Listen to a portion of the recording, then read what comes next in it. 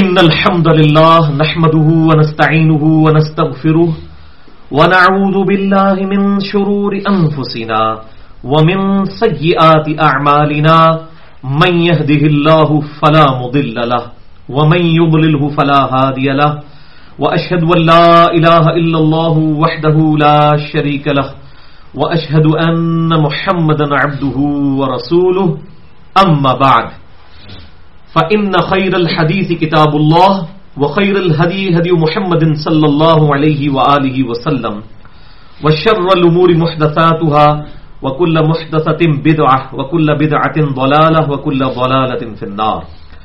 أعوذ بالله السميع العليم من الشيطان الرجيم من همزه ونفخه ونفثه. بسم الله الرحمن الرحيم. رب اشرح لي صدري ويسر لي أمري واحلل عقدة من لساني يفقهوا قولي. بسم الله الرحمن الرحيم. إن الله وملائكته يصلون على النبي يا أيها الذين آمنوا صلوا عليه وسلموا تسليما. اللهم صل على محمد وعلى آل محمد كما صليت على إبراهيم وعلى آل إبراهيم إنك حميد مجيد.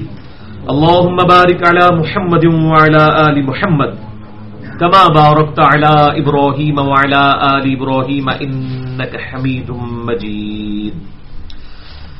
الحمدللہ آج 27 فروری 2016 کو ہفتے کے دن قرآن کلاس نمبر 208 میں 208 میں ہم انشاءاللہ تعالی سورت-ال-کہف کی آیت نمبر 8 سے لے کر 26 تک کے کانٹیکسٹ میں اصحاب-ال-کہف کا واقعہ جو ہے انشاءاللہ ڈیٹیل کے ساتھ ڈسکس کریں گے. اور آج کا لیکچر چونکہ خصوصی لیکچر ہے اس لیے یہ ہماری ویب سائٹ اہل سنت پاک.com پر مسئلہ نمبر 134 کے عنوان سے اپلوڈ ہوگا اور اس کا ٹاپک ہوگا مسئلہ نمبر 134 اصحاب کہف علیہم کا مکمل واقعہ سورت-ال-کہف آیت نمبر 8 سے لے کر 26 تک کی روشنی میں. اور بھائیو سورت-ال-کہف کے تعارف میں نے بتایا تھا اور پچھلی دفعہ ہماری بڑی ڈیٹیل سے گفتگو فتنہ دجال کے حوالے سے بھی ڈسکس ہوئی اور آج کل کا جو دجالی سسٹم ہے اس کے اوپر بھی جو مسئلہ نمبر 133 کے عنوان سے 70 منٹ کی گفتگو اہل سنت پاک.com پر اپلوڈ ہو چکی ہے سورت-ال-کہف کی پہلی 10 آیات کے کانٹیکسٹ میں. تو میں نے اس تعارف میں بھی بتایا تھا کہ سورت-ال-کہف میں 3 بڑے انٹرسٹنگ واقعات ہیں. ان میں سے پہلا واقعہ ہے اصحاب-ال-کہف کا واقعہ، غار والوں کا واقعہ، اور دوسرا سیدنا خضر اور سیدنا موسیٰ علی نبینا علیہ الصلوۃ والسلام کا واقعہ، اور تیسرا واقعہ ہے ذوالقرنین بادشاہ کا. اور اس کے علاوہ اس کا جو مرکزی ٹاپک ہے وہ ہے دنیا پرستی کی مذمت، اور سب سے بڑا دجالی فتنہ وہ ہے دنیا کی محبت، اور ایک روحانیت کی آنکھ کو بند کر کے باقی ساری چیزوں کو میٹر کی شکل میں اور مادے کو دیکھتے ہوئے یہ سارے کے سارے معاملات لے کر چلنا. یہ ہے دجالی فتنہ، اور اسی کا وہ بڑا سمبل بن کر دجال وہ کانا دنیا میں آئے گا جو کہ صحیح مسلم کی حدیث کے تحت حضرت آدم علیہ السلام سے لے کر قیامت تک سب سے بڑا جو کوئی فتنہ آنے والا ہے وہ دجال کا فتنہ ہے. اس کانٹیکسٹ میں نے بڑی ڈیٹیل کے ساتھ سب کی سب احادیث صحیح بخاری اور صحیح مسلم سے ڈسکس کی تھیں پچھلی دفعہ 70 منٹ کے اندر مسئلہ نمبر 133 اہل سنت پاک.com پر. بہرحال آج کے اس اصحاب-ال-کہف کے واقعے کی ڈیٹیل میں جانے سے پہلے میں چاہ رہا ہوں کہ تھوڑا سا بلیو پرنٹ اس واقعے کا بیان کر دوں، ابتدائی خاکہ، تاکہ بات سمجھنے میں ہمیں آسانی ہو. تو بھائیو یہ بات سمجھ لیں کہ سیدنا عیسیٰ علی نبینا علیہ الصلوۃ والسلام کو اللہ تعالیٰ نے دنیا میں مبعوث فرمایا یہودیوں کی اصلاح کے لیے. یہ دین موسوی کے مجدد بن کر دنیا میں آئے اور پیغمبر بھی تھے. اللہ تعالیٰ نے انہیں کتاب بھی عطا فرمائی اور رسولا الی بنی اسرائیل قرآن حکیم میں ان کو کہا گیا.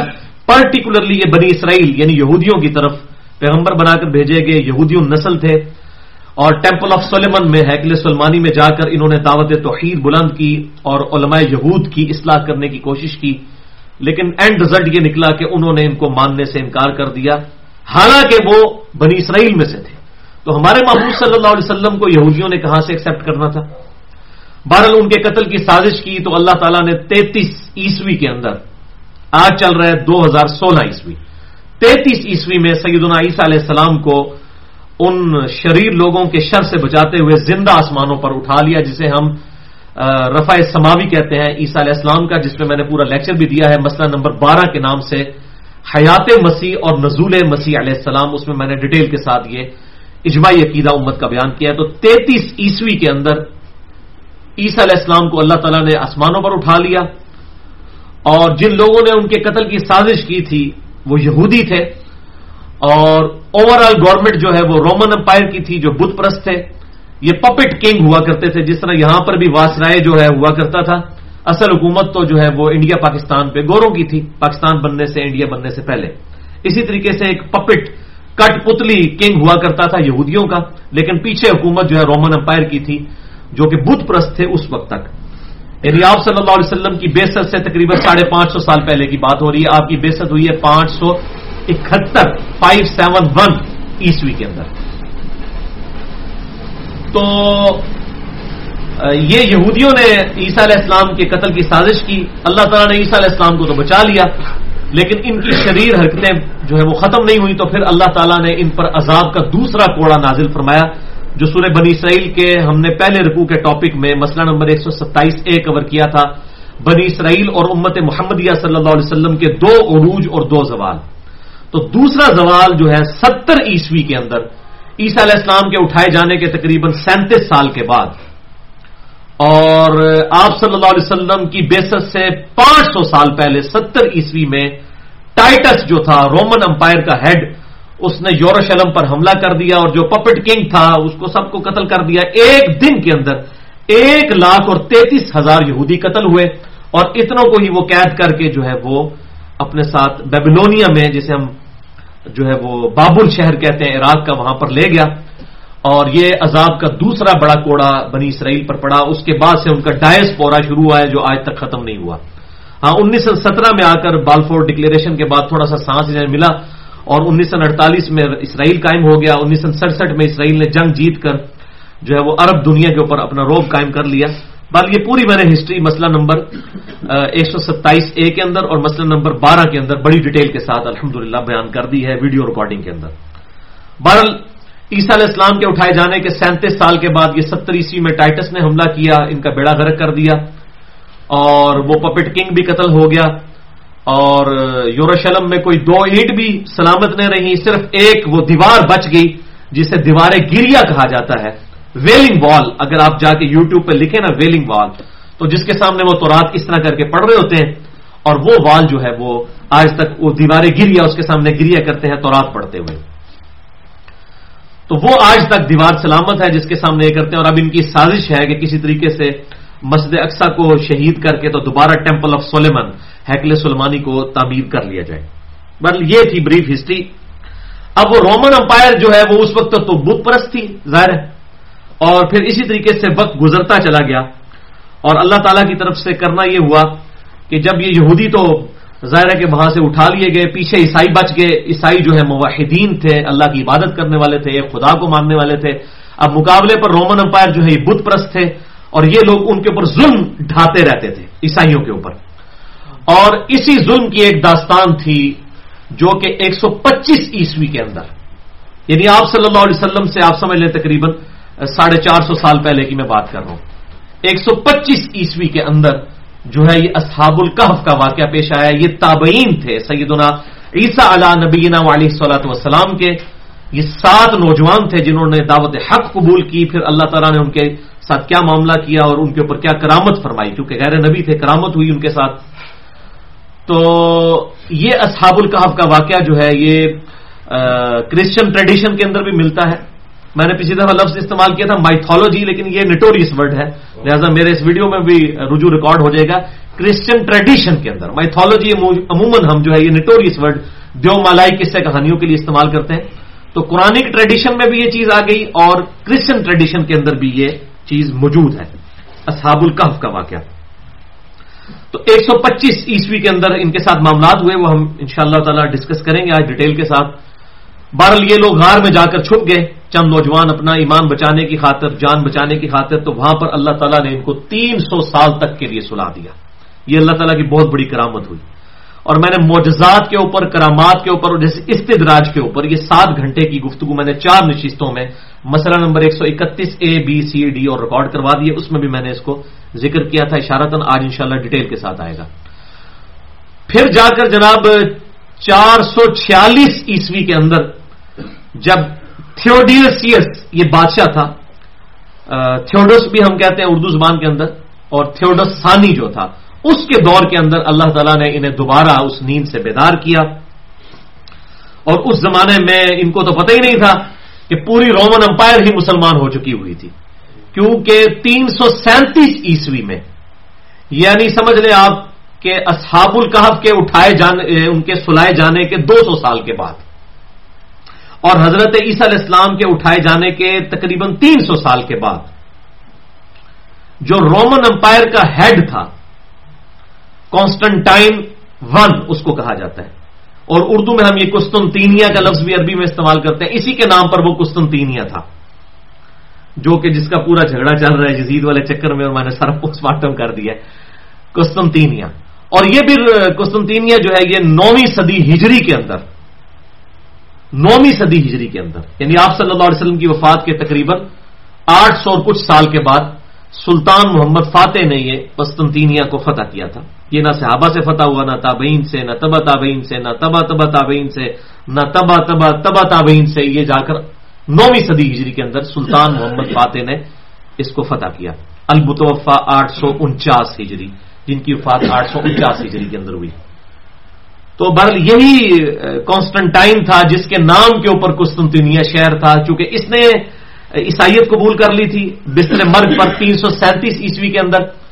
تو پھر جب شہنشاہ نے عیسائیت قبول کی تو پوری رومن امپائر جو ہے یہ عیسائی ہو گئی، یعنی انہوں نے وہ ریلیجن اڈاپٹ کر لیا. اس طریقے سے ایک حادثاتی طور پر یہ عیسائیت پھیلی، کنوکشن کے ساتھ نہیں پھیلی. پھر اس کا اینڈ رزلٹ یہ ہے کہ کچھ ہی عرصے کے اندر آپ دیکھ لیں کہ توحید کا بھی جنازہ نکل گیا. ان کے اندر بھی 2 بڑے فرقے پیدا ہو گئے، کیتھولک اور جیکوبائٹس، جن کی آج ماڈرن فارم جو ہے پروٹیسٹنٹ ہیں، جو گاڈ انکارنیٹ مانتے ہیں، عیسیٰ علیہ السلام کو ہی خدا مانتے ہیں. اور وہ دوسرے جو ہیں کیتھولک، وہ عیسیٰ علیہ السلام کو اللہ تعالیٰ کا بیٹا مانتے ہیں. نعوذ باللہ من ذالک. مسئلہ نمبر 90 میں نے ان کے اوپر بھی ریکارڈ کروا دیا ہے، جسے شوق ہو تو وہ دیکھ سکتا ہے. بہرحال یہ کانسٹنٹائن جو ہے اس نے اسلام قبول کر لیا. ظاہر اس وقت کی عیسائیت اسلام ہی تھی، اور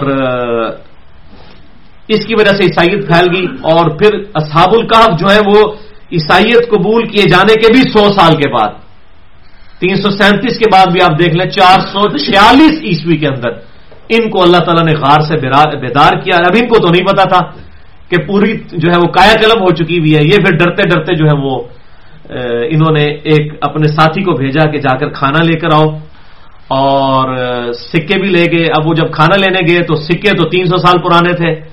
وہاں پر لوگوں نے کہا یہ لگتا ہے کوئی خزانہ ان کے ہاتھ لگ گیا، 300 سال پرانا سکہ ہے، اور وہاں سے ان کی پہچان ہو گئی. پھر بہرحال اس زمانے کے اندر یہ فتنہ پھیل چکا تھا مسلمانوں کے اندر کہ اللہ تعالیٰ مردوں کو مرنے کے بعد دوبارہ زندہ کیسے کرے گا. تو یہ اصحاب الکہف کا واقعہ ان کو پتا تھا، ان کی ٹریڈیشن میں چلتا تھا. 7 سلیپرز کے نام سے ان کو پتا تھا کہ کوئی غار ہے، اس میں یہ لوگ سوئے ہوئے ہیں، اور ان کے اندر ٹریڈیشن میں یہ بات چل رہی تھی. لیکن جب وہ سامنے آ گئے تو ان کا ایمان اور مضبوط ہو گیا، اور پھر یہ دوبارہ جا کے غار میں سو گئے، اور وہاں پر اللہ تعالیٰ نے دوبارہ ان کی روح جو ہے وہ قبض کر لی. تو یہ پورا واقعہ تھا، اور اس میں اللہ تعالیٰ نے اپنی قدرت کی کئی کرامات جو ہے دکھائیں. اصحاب الکہف کے ساتھ یہ معاملات کیے. یہ پورا واقعہ جو ہے سمجھ لیں ایک بریف ہسٹری میں نے بیان کر دی. اب ہم انشاءاللہ تعالیٰ قرآن حکیم سے بھی اسے کور کریں گے، سورت-ال-کہف کی آیت نمبر 8 سے لے کر 26 تک کے کانٹیکسٹ میں. لیکن یہاں پر انصاف کا تقاضا ہے، میں آپ کو یہ بتا دوں کہ اس حوالے سے ایک بہت بڑی محنت کی ہے ایران والوں نے. اصحاب الکہف پر 15 گھنٹے کی انہوں نے ایک ویڈیو بنائی ہے، ایک فلم بنائی ہے 15 قسطوں کے اندر اصحاب الکہف کے نام سے. بنائی تو فارسی میں تھی، اردو میں بھی ڈبنگ ہو چکی ہے، عربی میں بھی ڈبنگ ہو چکی ہے، اور کئی زبانوں کے اندر. اور اسے جو ہے وہ درجنوں ایوارڈ بھی مل چکے ہیں اس فلم کو. اور توحید کا سمجھ لیں کہ وہ جس طریقے سے دعوت اس میں پیش کی گئی ہے، اور اصحاب الکہف کے جو واقعے کو فلمایا انہوں نے، وہ یقین جانے کہ وہ اپنی مثال آپ ہے. اور میں اس لیے اس طرح کی فلموں کے حوالے دے دیتا ہوں، اس لیے نہیں دیتا کہ میں یہ مطلب جو پریکٹسنگ مسلمان ہیں ان سے میں کہہ رہا ہوں جا کے فلمیں دیکھیں. وہ تو بڑے تھوڑے لوگ ہیں نا، میرے کہنے پہ انہوں نے دیکھنی بھی کوئی نہیں ہے. نہ میں کوئی ترغیب دلا رہا ہوں. میں یہ کہہ رہا ہوں ایسے نوجوان ہمارے لاکھوں کے نہیں کروڑوں کی تعداد میں ایسے نوجوان ہیں مسلمانوں کے جو رات کو روزانہ کوئی ہالی ووڈ کی فلم دیکھ کر سوتے ہیں. تو ان سے تو میں ریکویسٹ کروں گا نا کہ بھائی اصحاب الکہف دیکھ لو, کم از کم اپنا ایمان تو تازہ ہو. یا عمر سیریز دیکھ لو, قطر والوں نے جو ہے وہ 30 قسطوں کے اوپر سیدنا عمر علیہ السلام ورضی اللہ تعالی عنہ ان کی پوری بایوگرافی فلمائی ہے. آپ صلی اللہ علیہ وسلم کے اعلان نبوت سے 6 سال قبل سے لے کر سیدنا عمر کی شہادت تک ان کی پوری مبارک زندگی, اور بیسیکلی سیدنا عمر کو سینٹرڈ کرتے ہوئے انہوں نے نبی صلی اللہ علیہ وسلم کی سیرت فلمائی ہے. اس میں جنگ قادسیہ بھی, جنگ یرموک بھی, غزوہ خندق بھی, غزوہ بدر بھی, غزوہ احد بھی, یہ سب کی سب چیزیں. اور اس کا ٹیسٹ یہ ہے کہ وہ عربی میں فلمائی گئی ہے, اور ہالی ووڈ کی کسی بھی بہترین فلم کا وہ picturization, as far as picturization is concerned, وہ مقابلہ کرتی ہے عمر سیریز. اور حیران کن بات ہے کہ آپ پوری دنیا میں سیدنا عمر علیہ السلام ورضی اللہ تعالی عنہ کے اوپر علماء کی تقریریں دیکھیں, وہ ساری تقریروں کے ویوز آپ جمع کریں نا تو عمر سیریز کے اکیلے کے ویوز جو ہے نا وہ ملینز میں ہیں. مولویوں کی تقریریں کون سنتا ہے؟ یہ تو حضرت عمر کی باتیں بتاتے ہیں. اپنا کریکٹر جو ہے ان کا یہ ہے کہ انہوں نے روٹی روزی کا ذریعہ بھی دین کو بنا لیا ہوا ہے, اور چلے سبسسٹنس لیول تک ہو تو اس کا جواز بھی موجود ہے, لیکن چوپڑیاں نہ دو کہ آپ آخرت کو اڈاپٹ کریں اور آپ دین سے ایسا مال کمائیں کہ آپ اپنے محلات بنانا شروع کر دیں. اس کی اجازت نہیں ہے. مثالیں دیتے ہیں ابو بکر علیہ السلام و عمر علیہ السلام ورضی اللہ تعالی عنہما کی, تو بھائی ان کا جو وظیفہ لگتا تھا بیت المال سے, صحیح بخاری کھول کے دیکھ لیں, ایک مہاجر کا عام 2 وقت کی روٹی. مثالیں ان کی دیتے ہیں وظیفوں کی, تو وظیفے تو لیں. یہاں تو انہوں نے ٹشکرے قسم کے بدماش اپنے باڈی گارڈ 10-10 رکھے ہوتے ہیں جو 1-1 کلو گوشت جو ایک نشست کے اندر کھا جاتے ہیں, اتنے موٹے موٹے. مسلمانوں تو اتنے موٹے نہیں ہوتے, مسلمان جو ہے موٹا ہوتا ہے, مسلمان تو جو ہے وہ ایکٹیو ہوتا ہے. تو مثالیں پھر ابو بکر و عمر کی دیتے ہیں علیہم ورضی اللہ تعالی عنہما. یہ میں علیہم السلام جان بوجھ کر بولتا ہوں تاکہ یہ کیڑا نکل جائے لوگوں کے دماغ سے کہ یہ علیہ السلام جو ہے انبیاء کے ساتھ خاص ہے. امام بخاری رضی اللہ تعالیٰ عنہ وعلیہ السلام ورحمہ اللہ نے صحیح بخاری میں سیدنا علی کے ساتھ, سیدنا امام زین العابدین کے ساتھ, سیدنا سیدہ فاطمہ کے ساتھ علیہ السلام کا لفظ استعمال کیا. صحیح بخاری 6318 نمبر حدیث میں, صحیح بخاری 3748 نمبر حدیث میں امام حسین علیہ السلام لکھا ہے. اور اس کے علاوہ بھی کافی حوالے ہیں, میرے لیکچر اس کے اوپر موجود ہیں. تو علیہ السلام کسی کو بھی کہہ سکتے ہیں. قبر رسول پہ تو سارے جا کے کہتے ہیں السلام علیکہ یا رسول اللہ, السلام علیکہ یا ابا بکر, السلام علیکہ یا عمر. رضی اللہ عنہ یا عمر تو نہیں کہتے نا. اور یہ صحیح سند کے ساتھ 4 کتابوں میں, الموطا امام مالک میں, سنن کبری البہقی کے اندر, فضل الصلاۃ علی النبی کے اندر, اور المصنف ابن ابی شیبہ میں انٹرنیشنل نمبر کے مطابق 11793 نمبر اثر ہے کہ ابن عمر جب بھی قبر رسول پر حاضر ہوتے, بلکہ جب بھی سفر پر جاتے آتے, مسجد نبی میں 2 نفل پڑھ کر ہمیشہ قبر رسول پر حاضری دیتے اور پڑھتے السلام علیکہ یا رسول اللہ, پھر السلام علیکہ یا ابا بکر, السلام علیکہ یا عمر, یا السلام علیکہ یا ابدا. تو یہ الحمدللہ اصحاب الکہف پر جو یہ فلم ہے یہ ایک بہت بڑی کوشش ہے, میں نے اس لیے اس کا حوالہ دے دیا.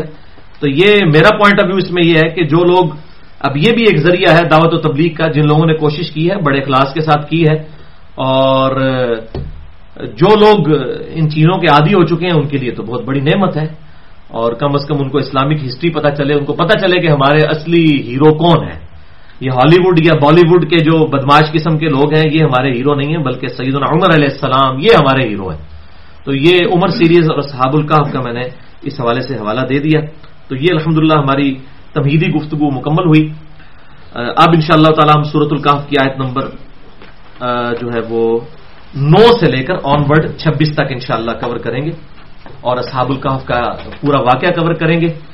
اور اب انشاءاللہ آپ کو یہ پورا, چونکہ بلو پرنٹ سامنے ہے تو یہ بات سمجھ بھی آئے گی, لیکن تفصیل میں جانے سے پہلے ایک دفعہ دروشی پڑھ لیجیے. اللہم صلی علی محمد وعلی آل محمد کما صلیت علی ابراہیم وعلی آل ابراہیم انک حمید مجید. اللہم بارک علی محمد وعلی آل محمد کما بارکت علی ابراہیم وعلی آل ابراہیم انک حمید مجید. سورۃ الکہف آیت نمبر 9 سے لے کر 26 تک. اعوذ باللہ السمیع العلیم من الشیطان الرجیم من ہمزہ ونفخہ ونفثہ. بسم اللہ الرحمن الرحیم. ام حسبت ان اصحاب الکہف والرقیم کیا تم لوگ یہ گمان کرتے ہو کہ اصحاب الکہف ان غار والوں والرقیم اور رقم عربی میں کہتے ہیں نمبر کو، جن کی تختی لکھ کر ان کے غار کے باہر لگائی گئی تھی، وہ غار والے، وہ تختی والے لوگ، کانوا من آیاتنا عجبا، کوئی اللہ کی قدرت کی بہت بڑی نشانی تھے؟ اللہ تعالیٰ فرماتے ہیں کوئی میرے لیے تو کوئی بہت بڑی نشانی نہیں ہے، واللہ اصحاب الکہف کا 300 سال تک سویا رہنا یہ چھوٹا معجزہ ہے، اور ایک انڈے میں سے چوزے کا نکلنا بہت بڑا معجزہ ہے۔ لیکن ہم ان معجزوں کے عادی ہو چکے ہیں، اس کائنات میں ہر چیز معجزہ ہے، لیکن ان معجزوں کے ہم عادی ہو چکے ہیں۔ اگر کسی شخص کو یہ پتا نہ ہو کہ انڈے میں سے چوزا نکلتا ہے اور پوری زندگی صرف وہ انڈا توڑ کے کھاتا رہے، اور پھر اسے بتایا جائے کہ یہ انڈا جو ہے جس کو اگر نہ توڑا جائے مرغی کے نیچے رکھ دیں یا کسی مشین میں اتنے دنوں کے لیے تو اس میں سے ایک زندہ چوزا نکل آئے گا، واللہ وہ کبھی یقین نہیں کرے گا، وہ کہے گا اس لیسدار مادے میں سے کیسے چوزا بن سکتا ہے؟ اور ہم زمین و آسمان کی ساری مخلوقات کو یہ چیلنج دیتے ہیں کہ ہم انڈا بنانے کا چیلنج نہیں دے رہے، انڈا ٹوٹا ہوا دیتے ہیں، اس لیسدار مادے سے ایک چوزا نہیں چوزے کی چونچ بنا کے بتا دے کوئی۔ تو روزانہ اربوں خربوں انڈوں میں سے مرغیوں کے چوزے، چیلوں کے چوزے، کبوں کے چوزے، کبوتروں کے چوزے، اور پھر کتنے حشرات الارض ہیں جو انڈوں میں سے نکلے۔ یہ ایک ڈریگن فلائی جسے ہم ہیلی کاپٹر کہتے ہیں اپنی پنجابی لینگویج میں، جس کے وہ 4 پر ہوتے ہیں، جس کو دیکھ کے وہ شنوک ہیلی کاپٹر بھی بنایا ہے امریکنز نے، اس کے ایک ڈھیلے میں 25,000 آنکھیں ہوتی ہیں، اور وہ ایک بال پوائنٹ کے نقطے جتنا انڈا ہے جس میں سے وہ نکلتی ہے۔ ہم کہتے ہیں ڈریگن فلائی کا کوئی ماڈل نہیں بنا سکتا، اور روزانہ اربوں ڈریگن فلائیز نکل رہی ہیں اس انڈے میں سے، تو یہ کیا خود بخود ہو رہا ہے؟ اور بھائیو جو کام کرنے سے نہیں ہو سکتا وہ خود بخود کیسے ہو سکتا ہے؟ God is the only explanation of all the physical phenomena in this universe. خدا ہی وضاحت ہے ان تمام قدرتی مظاہر اور فزیکل فینامنا کی کہ خدا ہی اس کے پیچھے ہے۔ اس حوالے سے میں نے کئی لیکچرز دیے ہیں، اور خصوصاً مسئلہ نمبر 60 جو ہے میرا، who is Allah in the light of latest scientific facts, اللہ کون ہے جدید سائنسی حقائق کی روشنی میں، وہ آپ دیکھ سکتے ہیں۔ اور دوسرا مسئلہ number 83B، who created God, اور جدید شیطانی وسوسوں کا تحقیقی جائزہ اہل سنت پاک.com پر، خدا کو کس نے پیدا کیا اور جدید شیطانی وسوسوں کا تحقیقی جائزہ، جس میں نے دور حاضر کے leading atheist professor Richard Dawkins, جن کی کتاب ہے the God delusion, Oxford University کے پروفیسر ہیں، ان کا میں نے علمی محاسبہ کیا ہے اس لیکچر کے اندر کہ خدا کو کس نے پیدا کیا، یہ ان کا سوال تھا، اس کے اوپر میں نے وہ سارا لیکچر دیا ہے، اس کے علاوہ بھی جتنے وسوسے ہیں وہ سیٹل کیے ہیں۔ بہرحال یہ سب چیزوں کے پیچھے گاڈ ہے، آپ اسے سپریم بینگ کہہ لیں، سپر نیچرل ایجنسی کہہ لیں، بھگوان کہہ لیں، خدا کہہ لیں، اللہ کہہ لیں، کچھ بھی کہیں، ان ساری چیزوں کے پیچھے خدا ہے۔ تو اللہ تعالیٰ فرماتے ہیں ہمارے جو اس کائنات کے اندر ہمارے جو قدرت کے کرشمے ہیں ان میں یہ کوئی بڑی بات ہے؟ ام حسبت ان اصحاب الکہف والرقیم کانوا من آیاتنا عجبا، وہ تم نے گمان کیا کہ اصحاب الکہف کا واقعہ اور رقیم کے لوگوں کا واقعہ یہ کوئی بہت بڑی نشانی تھی؟ نہیں، کوئی بڑی بات نہیں، اللہ کے ہاں کوئی بڑی بات نہیں۔ اذ اول فتیۃ الی الکہف، جبکہ وہ چند نوجوان تھے جنہوں نے پناہ لی ایک غار میں، فقالوا ربنا آتنا من لدنک رحمۃ وہیئ لنا من امرنا رشدا، پھر وہاں انہوں نے غار میں جا کر اللہ کے حضور دعا کی، اے رب ہمارے، آتنا من لدنک رحمہ، ہمیں اپنے پاس سے رحمت عطا فرما، وہیئ لنا من امرنا رشدا، اور اپنی طرف سے مہیا کر دے ہمارے کاموں میں کامیابی کی راہ، تو ہمارا مرشد بن جا، تو ہمارا رہنما بن جا، کامیابی کی راہ کوئی نکال دے ہمارے اس معاملے کے اندر جو ہم نے اتنا بڑا سٹیپ لیا ہے۔ اور پھر دیکھیں اللہ نے ان کی لاج رکھی اور کیسے ان کے ساتھ معاملات فرمائے۔ حضرت عزیر علیہ السلام کو تو اللہ تعالیٰ نے 100 سال کے لیے مار کر زندہ کیا تھا، ان کو 300 سال تک سلائی رکھا، غیر نبی کے ساتھ اتنی بڑی کرامت اللہ تعالیٰ نے فرمائی۔ اور یہ میں کہتا ہوں کہ یہ دعا جو ہے اس کو یاد کریں، ربنا آتنا من لدنک رحمہ وہیئ لنا من امرنا رشدا۔ ویسے بھی سورت الکہف کی پہلی 10 آیات دجال کے فتنے سے بچنے کے لیے میں نے صحیح مسلم کے کانٹیکسٹ میں پچھلی دفعہ بھی بتائی تھی کہ دجال کو جب دیکھو تو سورۃ الکہف کی پہلی 10 آیات پڑھنا، اللہ تعالیٰ تمہیں محفوظ کر لے گا.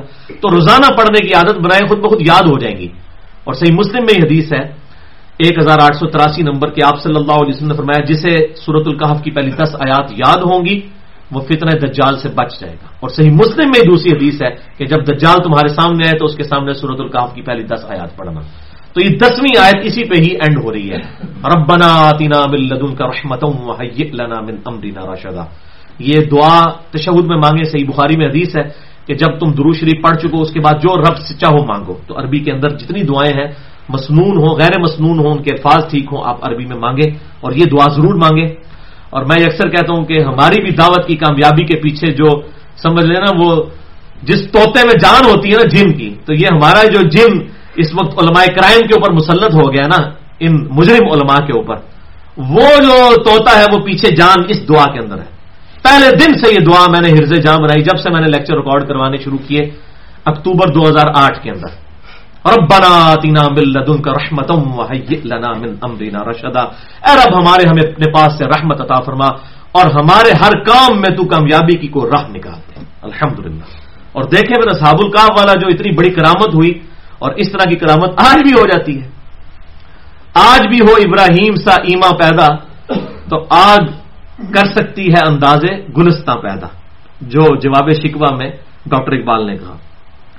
تو اللہ تعالیٰ فرماتا ہے جب انہوں نے دعا کی تو دیکھیں پھر ہم نے کیسی لاج ان کی رکھی کہ وہ دقیانوس جو بادشاہ تھا اس زمانے میں، جو بادشاہ تھا اس کا نام سکپ ہو گیا، دقیانوس اس کا نام تھا. اردو میں بھی یہ اکثر جب کسی کو ہم نے کنڈم کرنا چاہتے کہتے ہیں یہ دقیانوسی خیالات ہیں. ڈیسیسیس انگلش کے اندر اور دقیانوس اردو کے اندر. تو اللہ تعالیٰ فرماتا ہے کہ فضربنا علی آذانہم فی الکہف سنین عددا. تو ہم نے ان کے کانوں کو تھپکی دی، بند کر دیا، اور ان کو ہم نے کچھ سالوں کے لیے، چند سالوں کے لیے غار کے اندر سلا دیا. ثم بعثناہم لنعلم ای الحزبین احصی لما لبثوا امدا. اس کے بعد ہم نے ان کو دوبارہ بیدار کیا تاکہ دیکھیں کہ ان دونوں گروہوں میں سے کون اس غار میں رہنے کی مدت کو صحیح شمار کرتا ہے. یعنی اصحاب الکہف میں بھی 2 گروہ بن گئے. وہ آگے آ بھی جائے گی ڈیٹیل. کچھ نے کہا کہ ہم شاید اتنا عرصہ سوئے رہے ہیں، دوسروں نے کہا شاید اتنا عرصہ. تو اللہ تعالیٰ فرماتا ہے یہ ہم نے قدرت کا، تقدیر کا معاملہ کیا، یہ بھی ان کی جانچ کے لیے تھا. نحن نقص علیک نبأہم بالحق. اے محبوب صلی اللہ علیہ وسلم ہم آپ سے بیان کرتے ہیں اصحاب الکہف کا واقعہ، بالکل سچا اور ٹھیک ٹھیک واقعہ. کیونکہ کرسچن ٹریڈیشن میں بھی وہ چل رہا تھا، اس کے اندر کئی چیزیں ایڈ ہو گئی تھیں، تو کہا گیا کہ آپ کو ہم سچا واقعہ بتاتے ہیں اصحاب الکہف کے بارے میں. انہم فتیۃ، بے شک وہ چند نوجوان تھے، بربہم وزدناہم ہدا، آمنوا بربہم وزدناہم ہدا، جو کہ اپنے رب پر ایمان لائے تھے اور اللہ تعالیٰ نے ان کی ہدایت میں اضافہ فرما دیا تھا. یہ ہدن لفظ ہے، جب یہ وقف ہوگا تو ہدا بن جائے گا، کھڑی زبر آ جائے گی، الف آ جائے گی آگے، اور یہ الف مدہ بن جائے گا. تو اللہ تعالیٰ فرماتا ہے چند نوجوان تھے. یہ بوڑھی ہڈیاں جو ہے نا یہ حق بات کبھی نہیں قبول کرتی ہیں، یہ بات یاد رکھیں. ہمارے محبوب صلی اللہ علیہ وسلم پر بھی جو ایمان لے کر آئے نا لوگ، 90% نوجوان تھے. یہ بوڑھے تو چند صحابہ ہیں، حضرت ابوبکر، عمر اور سیدنا عثمان. باقی سب جتنے لوگ ہیں وہ تو سیدنا علی 8 سال کی عمر میں مسلمان ہوئے. یعنی مراد یہ کہ پہلے ہی مسلمان ہونے والوں میں تھے، بچے تھے 8 سال کے. نبی صلی اللہ علیہ وسلم کی وفات کے وقت مور دین 80% اصحاب کی عمریں 30 سال سے کم تھی. کتنی؟ 30 سال سے کم تھیں جب آپ صلی اللہ علیہ وسلم دنیا سے تشریف لے گئے. سیدنا علی کی عمر 34 سال تھی، ابن عباس کی عمر 13 سال تھی، ابو ہریرہ کی عمر 28 سال تھی، ابن عمر کی عمر 22 سال تھی جب حضور صلی اللہ علیہ وسلم دنیا سے تشریف لے گئے. معاذ ابن جبل کی وفات ہوئی ہے 28 سال کی عمر میں، سیدنا عمر کے دور میں 18 ہجری کے اندر. 18 میں سے وہ 7 سال نکال لیں تو یعنی آپ صلی اللہ علیہ وسلم کی وفات کے وقت معاذ ابن جبل 21 سال کے تھے. 21.5 سال کے منڈے نو سین نہیں پوچھنا آمدہ. 21 سال کے معاذ ابن جبل تھے جب آپ صلی اللہ علیہ وسلم دنیا سے چلے گئے. یعنی وہ اس وقت کی حدیثیں روایت کر رہے ہیں. حسن ابن علی تقریباً 8 سال عمر تھی جب آپ صلی اللہ علیہ وسلم دنیا سے تشریف لے گئے، اور وہ آپ کی واحد راوی ہیں جو جامعہ ترمذی کے اندر وہ حدیث ہے، سنن ابی داؤد کے اندر موجود ہے، سنن نسائی کے اندر موجود ہے، جو قنوت وطر میں ہم دعا پڑھتے ہیں، اللہم اہدنی فی من ہدیت وعافنی فی من عافیت، اس حدیث کا ایک ہی راوی ہے حضرت حسن ابن علی، اور وہ کہتے ہیں مجھے نبی صلی اللہ علیہ وسلم نے خود یہ دعا یاد کروائی تھی کہ حسن میرے بیٹے قنوت وطر میں یہ دعا پڑھا کرو۔ اب وہ 8 سال کے تھے جب آپ صلی اللہ علیہ وسلم دنیا سے چلے گئے، اور وہ حدیثیں روایت کر رہے ہیں، سیدنا حسین کی حدیثیں روایت کی ہوئی، ان کی عمر 6.5-7 سال تھی۔ تو یہ چند نوجوان تھے، قرآن حکیم میں آتا ہے کہ موسیٰ علیہ السلام پر بھی ان کی امت کے چند نوجوان ہی ایمان لے کر آئے۔ بوڑھی ہڈیاں بہت مشکل سے بات مانتی ہیں، نوجوان لوگ ہوتے ہیں، اس وقت جوش ہوتا ہے، جذبہ ہوتا ہے، انسان حق بات قبول کر لیتا ہے، پھر وہ پرواہ نہیں کرتا۔ بوڑھا آدمی تو 10 دفعہ چیزوں کو سوچتا ہے نا، وہ پھر تھیندے تھی ہی جاتا ہے، اور فیصلہ کرتے کرتے کرتے ہی وہ رہ جاتا ہے۔ اس لیے آپ دیکھ لیں جنہوں نے جوانی میں داڑھی نہیں رکھی، وہ پھر بوڑھے ہو کے بھی بڑی اینڈ پہ ہی جاتے جاتے ہی کوئی جب بالکل بستر مرگ پہ پہنچتے ہیں تو پھر داڑھی رکھتے ہیں، یا کوئی اللہ ماشاءاللہ پھر وہ ایک توفیق چھن جاتی ہے، کیونکہ یہ ینگ ایج جو ہے یہ ڈسیزن کی عمر ہوتی ہے، انسان کر گزرتا ہے۔ تو اللہ تعالیٰ فرماتا ہے یہ صحابہ کہف کو آپ سمجھیں ہماری طرح یہ نوجوان تھے، یہ کوئی مطلب یہ نہیں ہے کہ کوئی فرشتے نازل ہوئے ہوئے تھے، ہماری طرح کے تھے۔ ہم امت محمدیہ سے ہیں صلی اللہ علیہ وسلم، وہ امت عیسیٰ علیہ السلام تھے، تابعین تھے، صحابی بھی نہیں، تابعین تھے۔ تو اللہ تعالیٰ فرماتا ہے انہم فتیۃ، بے شک وہ چند نوجوان تھے، آمنوا بربہم، جو اپنے رب پر ایمان لائے، وزدناہم ہدی، اور ہم نے ان کی ہدایت میں اضافہ فرما دیا، وربطنا علی قلوبہم، اور ہم نے ان کے دلوں کو مضبوط کر دیا، ڈھارس بندھا دی، یعنی مضبوط کر دیا۔ اللہم ثبتنا علی الایمان، اے اللہ ہمیں بھی اس ایمان کے اوپر استقامت نصیب فرما۔ اذ قاموا، جبکہ وہ کھڑے ہو گئے، کھڑے ہوئے شہنشاہ روم کیسر روم کے دربار کے اندر، اس وقت وہ بت پرست تھا۔ فقالوا ربنا رب السماوات والارض، انہوں نے کہا ہمارا رب جو ہے وہ تو وہ رب ہے جو زمین و آسمان کا پیدا کرنے والا ہے، ان آسمانوں کا اور زمین کا پیدا کرنے والا رب ہے، تجھے ہم شہنشاہ تجھے رب نہیں مانتے۔ بڑی بات تھی۔ لن ندعو من دونہ الہا لقد قلنا اذا شططا، اور ہم ہرگز اس اللہ کے علاوہ کسی کو بھی نہیں پکاریں گے، اگر ہم نے ایسا کیا تو یقیناً ہم تو حق سے پھر دور ہو گئے۔ یہاں ہے پکاریں گے نہیں، اور اصل جھگڑے یہ ہے بھائی، پکار عبادت تو سارے ہی اللہ کی کر رہے ہیں، لیکن جب پکارنے کی باری آتی ہے مدد کے لیے پکارنا، ایک تو صرف پکارنا ہے، وہ تو آج میرا کلپ بھی چڑھ گیا، صرف پکارنے میں کوئی مسئلہ نہیں ہے۔ بخاری اور مسلم کی متفق علیہ حدیث ہے، جب تم پڑھو گے السلام علیکہ ایھا النبی ورحمۃ اللہ وبرکاتہ، السلام علینا وعلی عباد اللہ الصالحین، تو اللہ تعالیٰ زمین و آسمان میں جتنے نیک بندے ہیں نبی صلی اللہ علیہ وسلم سمیت تمام تک تمہارا سلام پہنچ جائے گا۔ یہ ہم انشائیہ پڑھتے ہیں، یہ جو کہتے ہیں شب معراج کی سٹوری ہے، اس سے بڑا کوئی دنیا کا جھوٹ نہیں، دنیا کی کسی حدیث کی کتاب میں نہیں ہے کہ یہ شب معراج کی سٹوری ہے۔ یہ تو اہل حدیث نے اور دیوبند نے بریلویوں سے جان چھڑانے کے لیے ایک لیم ایکسکیوز گھڑا کہ لیے کوئی شب معراج کو واقعہ ہوا تھا، اللہ نے کہا جو ہے وہ السلام علیکم ایھا النبی، نبی صلی اللہ علیہ وسلم نے کہا تحیات، یہ بھائی کہیں نہیں ہے، بخاری اور مسلم میں ہے۔ حضرت ابن عباس کہتے ہیں نبی صلی اللہ علیہ وسلم ہمیں تشہد اس طرح تعلیم فرماتے تھے جیسے قرآن، اور ابن مسعود کا قول ہے بخاری اور مسلم میں کہ نبی صلی اللہ علیہ وسلم نے میرا ہاتھ اپنے دونوں مبارک ہاتھوں میں لے کر تشہد مجھے خود تعلیم فرمایا اور کہا پڑھ التحیات للہ والصلوات والطیبات۔ اسی پہ امام بخاری نے باب باندھا ہے 2 ہاتھ سے مسافے کا جواز، کہ 2 ہاتھ سے کسی کے ہاتھ کو پکڑنا جو ہے وہ یہ سنت ہے۔ اور یہاں پہ وہ بعض بیچارے سلفی کہہ رہے ہوتے ہیں جی حضرت ابن مسعود کا تو ایک ہاتھ تھا، وہ پائی ابن مسعود ہاتھ بار دیکھنے نا نبی زم دے کنے ہاتھ سن 2، پھر تو 14ویں صدی کے مولویوں کا فارم مننا گیا یا امام بخاری کا فارم؟ امام بخاری نے اوپر فارم لکھا ہے 2 ہاتھ سے مسافے کا مشروع ہونا۔ اسی لیے شیخ زبیر لزئی رحمہ اللہ المتوفا 1435 ہجری، انہوں نے میری ویڈیو ریکارڈنگ میں کہا کہ بھئی دونوں چیزیں ٹھیک ہیں، درست ہیں۔ یہ صحابہ تابعین میں رواج موجود تھا، اور میں تو شیخ زبیر صاحب سے ہمیشہ 2 ہاتھ سے سلام لیتا تھا، وہ بھی مجھے 2 ہاتھ سے لیا کرتے تھے، اور جان بوجھ کے، اور میں 10 بوسی بھی کرتا تھا تاکہ پتہ چلے۔ اور 10 بوسی کے لیے یہ نہیں کہ آپ نے حد رکوع جھکنا ہے، بلکہ ہاتھ کسی کی 10 بوسی کرنی ہے، اس کے ہاتھ یوں اٹھا کے تو یوں اس کو بوسا دیں۔ یہ بھی الادب المفرد میں امام بخاری لے کر آئے، انٹرنیشنل نمبر کے مطابق 973 74 اور 75 نمبر۔ شیخ البانی بھی صحیح کہتے ہیں، شیخ زبیر لزئی صاحب بھی، کہ سلمہ ابن اقوا رضی اللہ تعالی عنہ ان کو 2 تابعین کے لیے ملنے کے لیے آئے، تو انہوں نے اپنے دونوں ہاتھ باہر نکال کے کہا کہ یہ 2 ہاتھ ہیں جن سے میں نے نبی صلی اللہ علیہ وسلم کے ساتھ بیعت کی تھی، ایک ہاتھ کے ساتھ نہیں 2 ہاتھ کے ساتھ، حالانکہ بیعت تو ایک ہاتھ کے ساتھ ہوتی ہے، دایاں ہاتھ دائیں کے ساتھ۔ تو جب انہوں نے یہ کہا تو تابعین نے ان کے ہاتھوں کو چوم لیا۔ تو اس سے ہاتھ چومنا بھی ثابت ہوا اور دو ہاتھ سے مسافہ بھی، انہوں نے اپنے دونوں ہاتھ نکال کے یہ بات بتائی. تو میں ضمن آپ کو یہ بات بتاتا ہوں، ساتھ ساتھ مسئلے بھی کلیئر کرتا جاتا ہوں.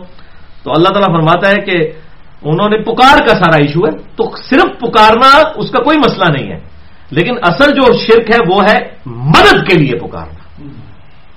کوئی یا رسول اللہ کہتا ہے کوئی حرج نہیں ہے، اس کے اندر کیا اسے لینا چاہتا ہے؟ وہ تو ہم کہہ دیتے ہیں اے عزیز وطن تیری ہواؤں کو سلام، یا کوئی کہہ دیتا ہے اے قائد اعظم تیرا احسان. تو یہ تو جسٹ پکارتا ہے، اس میں کوئی مدد کے لیے تو نہیں پکار رہے، اس سے کوئی فرق نہیں پڑتا. بل اس میں جو روایت بھی ایک الگ المفرد سے پیش کرتے ہیں کہ ابن عمر کا پاؤں ایک دفعہ سو گیا تو انہوں نے کہا یا محمد، وہ روایت ضعیف ہے کیونکہ اس میں سفیان ثوری بھی مدلس ہیں اور امام اسحاق بھی مدلس ہیں، ان سے روایت کر رہے ہیں. لیکن وہ روایت اگر کوئی صحیح بھی مانتا ہے تو انہوں نے یا محمد المدد تو نہیں کہا، یا رسول اللہ المدد تو نہیں کہا. ان کو کہا گیا کہ جی آپ اس کو یاد کریں جو آپ کو سب سے بڑھ کر محمد ہے، جو ہے محبت کرتے ہیں. تو انہوں نے کہا کہ یا محمد صلی اللہ علیہ وسلم. کوئی حرج نہیں، ہمیں کوئی چیڑ نہیں ہے، ہم نماز میں پڑھتے ہیں السلام علیکم نبیو، قبر رسول پہ جا کے پڑھتے ہیں. پیچھے انٹینشن کیا ہے؟ بخاری اور مسلم کے الفاظ ہیں کہ اللہ تمہارا سلام پہنچا دے گا. تو یہ مولوی تو بےمانی کرتا ہے نا، السلام علیکم نبی سے حاضر و ناظر کا عقیدہ ثابت کرنے کی کوشش کرتا ہے. میں نے پورا پوسٹ مارٹم کر دیا ہے مسئلہ نمبر 7 کے اندر کہ بالکل جعلی باتیں بتاتے ہیں. کھول کے بخاری مسلم دکھائے نا السلام علیکم نبی کے آگے کیا لکھا ہوا ہے کہ اللہ تعالیٰ تمہارا سلام پہنچا دے گا. خدا کے لیے اللہ سے ڈر جائیں، بےمانی نہ کریں. جو بات جتنی ہے بریلویوں نے بھی 2 نمبری کی، دیوبند اہل حدیث نے بھی 2 نمبری کی. یہ انشائیہ ہے، اللہ تعالیٰ پہنچاتا ہے، حاضر و ناظر کا عقیدہ نہیں ہے، نہ یہ عقیدہ کہ آپ صلی اللہ علیہ وسلم خود وہاں پہ موجود ہیں یا سن رہے ہیں. تو یہ دونوں طرف سے ایکسٹریمز ہیں اور یہ فرقہ واریت کی وجہ سے سب سے بڑی لعنت پیدا ہوئی. تو یہاں پر دیکھیں اصحاب الکہف نے یہ نہیں کہا عبادت تو سارے آج بھی اللہ کی کر رہے ہیں. کوئی کسی قبر کے آگے کوئی عبادت تو نہیں کر رہا ہوتا. چلے کوئی جہالت کی وجہ سے ماتھا بھی ٹیک لے، اسے بھی پوچھیں گے خدا ہی کہے گا نہیں توبہ خدا کو نہیں. الحمدللہ یہ میں اس لیے کہتا ہوں یہ امت توحید ہے. اس لیول کے اوپر شرک نہیں اس امت کے اندر کبھی بھی آیا، نہ قیامت تک آئے گا کہ جیسے عیسیٰ علیہ السلام کو اللہ کا بیٹا کہہ دیا یہ امت کہہ دے. نہیں، ایون جن کے اوپر بلیم کرتے ہیں وہ بھی کہتے ہیں جی ہم تو میلاد ہر سال اس لیے مناتے ہیں تاکہ بتائیں کہ اللہ جو ہے وہ پیدا نہیں ہوا اور نبی پیدا ہوا ہے. جب پیدا ہوا ہے تو وہ خدا کیسے ہو سکتا ہے؟ تو وہ یہ اس طرح کے آرگومنٹس آگے سے دیتے ہیں. باقی جو صفات کے اندر معاملات ہوتے ہیں ان کو ایڈریس کرنا چاہیے. اصل مسئلہ یہ ہے کہ مدد کے لیے پکارنا شرک ہے. ویسے کوئی پکارتا ہے جتنی بار مرضی پکارے، ہمیں تو کوئی حرج نہیں ہے، محبت میں نام لے جس کا بھی لے، لیکن مسئلہ ہے مدد کے لیے پکارنا. یہ عقیدہ رکھنا کہ وہ میری مشکل کشائی کرے گا تو وہ بھائی ایاک نعبد و ایاک نستعین بالکل واضح ہے. مسئلہ نمبر 3 میرا ریکارڈ ہے دعا صرف اللہ ہی سے، اور سچ پیپر نمبر 3 دعا صرف اللہ ہی سے. اسی کی ایکسٹینشن ہے مسئلہ نمبر 43 وسیلہ اور توسل کے صحیح احکام و مسائل. یہ اصحاب الکہف بھی دیکھ لیں کیسے موحد تھے. انہوں نے کہا کہ ہم ہرگز نہیں پکاریں گے کسی بھی ہستی کو اللہ کے علاوہ معبود بنا کر. لقد قلنا اذا شططا، اور اگر بالفرض ہم نے کیا ایسا تو بے شک ہم تو حق سے دور چلے گئے. ہؤلاء قوم اتخذوا من دونه آلهة، اور یہ ہماری قوم ہے دیکھو انہوں نے تو اللہ کو چھوڑ کر اور ہستیوں کو اپنا خدا مان لیا ہے. لولا یاتون علیہم بالسلطان بین، تو یہ ہمارے پاس کوئی دلیل کیوں نہیں لے کر آتے ان ہستیوں کو خدا بنانے کی؟ تو بات ہے دلیل. اور غامدی صاحب کا جملہ مجھے پھر یاد آ گیا کہ علم کے میدان میں جذبات کی کوئی حیثیت نہیں ہوتی. علمی طریقے سے واضح کرو کہ یہ بت حضرت ابراہیم علیہ السلام نے جو سورت الانبیاء میں آتا ہے کہ وہ سارے بتوں کو توڑ کے تو بڑے بت کے کندھے پر کلاڑا رکھ دیا اور پھر کس طریقے سے ان کو بے عزت کیا کہ ہاں بھائی دیکھو اس سے پوچھ لو بڑے سے. ان کو بھی پتا نہیں بڑا کیا کرے گا. تو یہ ایک طریقہ تھا. تو یہاں پر بھی آپ دیکھیں انہوں نے کہا کہ کچھ دلیل لے کر آؤ تو پھر ہم مانیں گے. فمن اظلم ممن افترى على الله كذبا، تو اس سے بڑھ کر ظالم کون ہوگا جو اللہ پر جھوٹ باندھ دے. یعنی اللہ نے کوئی آلہہ چھوٹے خدا نہیں بنائے، وہ ایک ہی اللہ ہے، ایک ہی گاڈ ہے. وَإِذِ اعْتَزَلْتُمُوهُمْ وَمَا يَعْبُدُونَ إِلَّا اللَّهَ، اب جب کہ تم الگ ہو گئے ہو. اعتزال کا لفظ کہتے ہیں الگ ہونے کو، اسی سے وہ معتزلہ کا لفظ بھی نکلا. وہ ایک فرقہ تھا 2 صدی ہجری میں جو مین اہل سنت کی سٹریم سے الگ ہوا. اب جب تم کے الگ ہو گئے ہو اپنی اس قوم سے، وَمَا يَعْبُدُونَ إِلَّا اللَّهَ، اور ان معبودوں کی پوجا سے ہٹ چکے ہو اللہ کے سوا جن کو یہ قوم پوجتی ہے. فَأْوُوا إِلَى الْكَهْفِ، تو چلو اب کہف میں کسی غار میں پناہ لو. يَنشُرْ لَكُمْ رَبُّكُمْ مِنْ رَحْمَتِهِ، تاکہ تمہارا رب تمہارے لیے اپنی رحمت پھیلا دے. وَيُحْيِئْ لَكُمْ مِنْ أَمْرِكُمْ مِرْفَقًا، اور وہ اپنی طرف سے مہیا کر دے تمہارے لیے کام میں آسانی. اب یہ میرا گمان یہ ہے کہ ان کے دل میں یہ بات ڈالی گئی ہے. اصل میں یہ ہے اس زمانے میں الہام اور کشف بھی ہوا کرتا تھا غیر انبیاء کو، اب وہ بین ہے. جس طرح کہ اگلی امتوں میں سجدہ تعظیمی ہوتا تھا، اب بین ہے، اب خدا کے سوا کسی کے لیے نہیں، سجدہ تعظیمی بھی. اور میں نے مسئلہ نمبر 6 بھی ریکارڈ کروا دیا، کشف کے اوپر، الہام کے اوپر، خوابوں کے اوپر. ممکن ہے کہ اللہ تعالیٰ نے ان کے دل میں یہ بات ڈالی ہو کہ جا کر کسی کہف میں جو ہے کسی غار میں پناہ لے لو. وَتَرَى الشَّمْسُ إِذَا طَلَعَتْ تَزَاوَرُ عَنْ كَهْفِهِمْ ذَاتَ الْيَمِينِ، اور تم دیکھو گے سورج کو کہ جب وہ طلوع ہوتا ہے تو وہ ہٹ کر گزرتا ہے دائیں جانب سے اس غار کے. اب یہ غار پتہ کیا تھا؟ یہ غار ایسا غار تھا کہ جس غار کا منہ جو ہے وہ شمال کی جانب تھا. یعنی اگر غار کا منہ شمال کی جانب ہوگا تو آپ کے دائیں طرف مشرق ہوگی اور بائیں طرف مغرب، یعنی دائیں طرف سے سورج طلوع ہوگا اور یوں پیچھے سے ہو کر بائیں طرف میں غروب ہو جائے گا. ڈائریکٹ سن لائٹ نہیں آئے گی اس غار کے اندر، یعنی وہ ٹیوب لائٹ رہے گی جسے ہم کہتے ہیں. جیسے فجر کا وقت ہوتا ہے اور غروب آفتاب کا وقت ہوتا ہے، ہلکی ہلکی سی روشنی، آپ سمجھ لیں کہ 0 واٹ کا بلب ایک قسم کا روشن کر دیا. ان کے غار میں ریفلیکٹڈ لائٹ آتی تھی، انڈائریکٹ لائٹ. تو اللہ تعالیٰ ماتا ہے وہ سورج، اس سے ابھی بعض غیر مسلموں نے اعتراض کیا کہ جو سورج تو کوئی دائیں بائیں نہیں ہوتا، یہ بیسیکلی ود ریفرنس ٹو زمین بات ہو رہی ہے. وہ تو سورج نکلتا بھی نہیں ہے اور غروب بھی نہیں ہوتا. لیکن آپ امریکن اخبار بھی اٹھا کے دیکھ لیں، اس پہ بھی سن سیٹ اور سن رائز لکھا ہوتا ہے. تو ہم کیا کہیں گے؟ امریکن جاہل ہے، ان کو نہیں پتا کہ سن کیا نکلتا، اور وہ ود ریفرنس ٹو زمین بات ہو رہی ہوتی ہے. یہاں پر بھی اس غار کا منہ جو ہے وہ شمال کی جانب تھا، تو دائیں طرف سے سورج نکلتا تھا اور بائیں طرف جا کے غروب ہوتا تھا، سامنے سے نہیں گزرتا تھا. کیونکہ شمال کی طرف اگر آپ کا رخ جنوب کی طرف ہو پھر چانس ہوتے ہیں کہ آپ کے اوپر روشنی آ جائے، کیونکہ سورج جو ہے وہ اس طرح کر کے بہت کم ہوتا ہے کہ وہ بالکل جو ہے اوپر سے گزرے، لیکن تھوڑا سا وہ نیچے سے ہی جاتا ہے، خط استوا کے اوپر جو ہے وہ ہارزن کے اوپر جو ہے وہ اوپر سے گزرتا ہے. باقی ادروائز جنوب کی طرف تھوڑا جھکتا ہوا شمال سے جو مشرق سے لے کے مغرب تک وہ غروب ہوتا ہے. تو اس کی شمال کی طرف منہ تھا. تو اللہ تعالیٰ ماتا ہے سورج جو ہے دائیں طرف سے کنی کترا کے نکل جاتا تھا ان کے غار سے. وَإِذَا غَرَبَتْ، اور جب وہ غروب ہوتا تھا، تَقْرِضُهُمْ ذَاتَ الشِّمَال، تو بائیں طرف کتراتا ہوا گزر جاتا تھا. یعنی یہ جو ہے میرے اگر سامنے جو ہے وہ شمال ہے تو یہاں مشرق سے سورج چڑھا اور یوں آ کے مغرب میں غروب ہو گیا. ان کو روشنی بھی نہیں جاتی تھی، اتنا زبردست ان کے لیے اہتمام اللہ تعالیٰ نے کیا. اچھا، اس سے یہ بات پتہ چلی کہ ظاہری اسباب، دنیا جو ہے یہ فزیکل اسباب کے ساتھ جڑی ہوئی ہے. حالانکہ سورج اندر بھی گھس جاتا تو اللہ تعالیٰ نے اگر سلایا تو کسی نے نہیں تھا اٹھنا، لیکن اللہ تعالیٰ نے یہ معاملات ظاہری اسباب کے ساتھ دنیا کو جوڑا ہوا ہے نا. یہاں آپ صرف دروشی پڑھنے سے آپ کا پیٹ نہیں بھرے گا، کھانا تو کھانا پڑے گا. ٹھیک ہے، تو اس طریقے سے دنیا کو اللہ تعالیٰ نے اسباب کے ساتھ جوڑا ہوا ہے. آپ بسم اللہ پڑھ کے ساکٹ میں 2 انگلیاں نہیں دیں گے، انشاءاللہ ضرور مر جائیں گے. کیوں؟ کیونکہ اللہ تعالیٰ نے یہ کہیں نہیں کہا کہ آپ بسم اللہ پڑھ کے ساکٹ میں 2 انگلیاں ڈال دو. دنیا کو اللہ نے اسباب، فزیکل فنامینا کے ساتھ جوڑا ہوا ہے. یہ کبھی کبھار معجزات ہوتے ہیں، وہ بھی نبیوں کے ساتھ ہوتے ہیں، وہ ایک معاملات ہیں، یا کوئی ایکسٹرا آرڈنری کوئی کیس ہو گیا. ادروائز باقی یہ نہیں ہے کہ آپ کہیں جناب ایک بندہ کہ جی میں جناب بسم اللہ پڑھ کے تو زہر پی لیتا ہوں، کوئی نہیں بچنا، کسی میں نہیں بچنا، یہ خودکشی ہوگی. تو اس طرح کا اسلام میں کہیں دعویٰ نہیں ہے. تو اللہ تعالیٰ ماتا ہے وہ مغرب کی طرف غروب ہو جاتا، ان کی بائیں طرف سے کنی کتراتا ہوا. وَهُمْ فِي فَجْوَةٍ مِّنْهُ، اور وہ اس کے اندر ایک کشادہ غار کے اندر سو رہے تھے.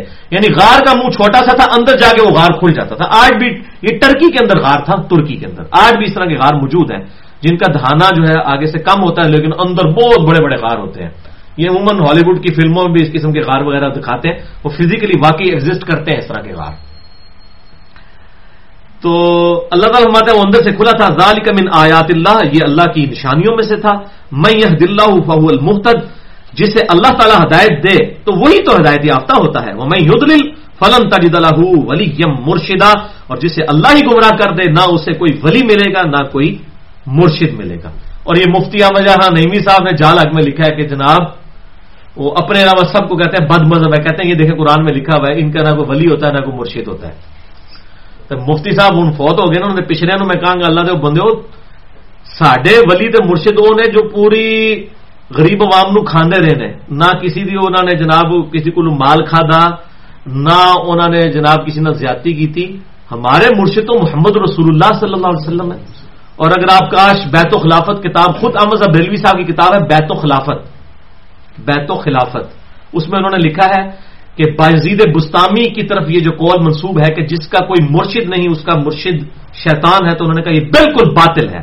تحقیق ہر سنی مسلمان کا مرشد محمد رسول اللہ صلی اللہ علیہ وسلم.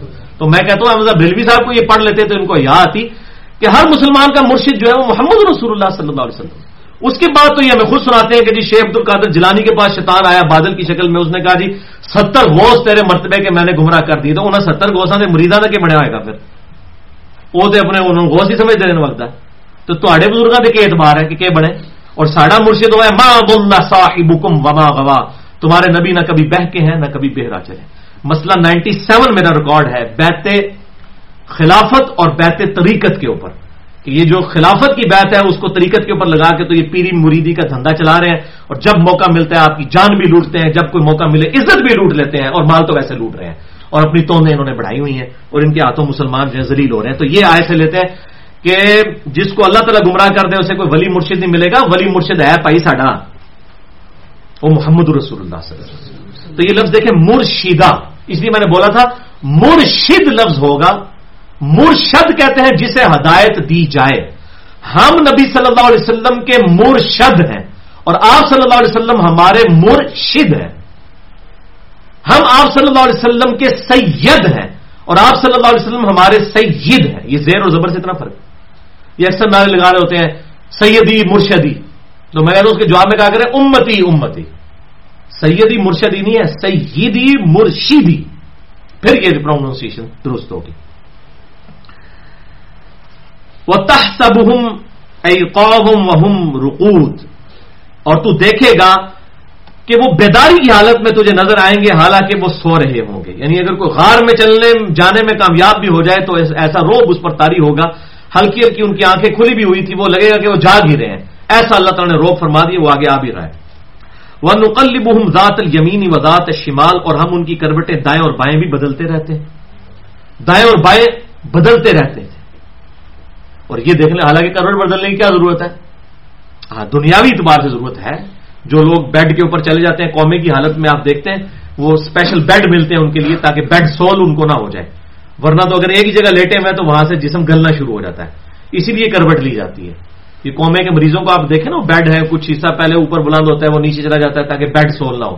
تو اللہ نے فرماتا ہے اصحاب-ul-کہف کو بیڈ سول سے بچانے کے لیے ہم ان کی کروٹیں بھی بدلتے رہتے تھے. اب اللہ کو تو ضرورت نہیں ہے، لیکن دنیا اسباب کے ساتھ جڑی ہوئی ہے تو یہ معاملات تو ہوں گے. ٹھیک ہے جی. اے جناب یہ جھوٹے بابے ہی نے جڑے کہتے جناب اینج کیتا تے اینج کرتا. اتنے سال تک جناب 12 دن تک ایک وضو نال نماز پڑھی، اتنے سال تک بھوکے رہے. وہ بھائی اصحاب-ul-کہف نے اللہ تبارک و تعالیٰ جو ہے کیا معاملات فرما رہے ہیں ان کے ساتھ.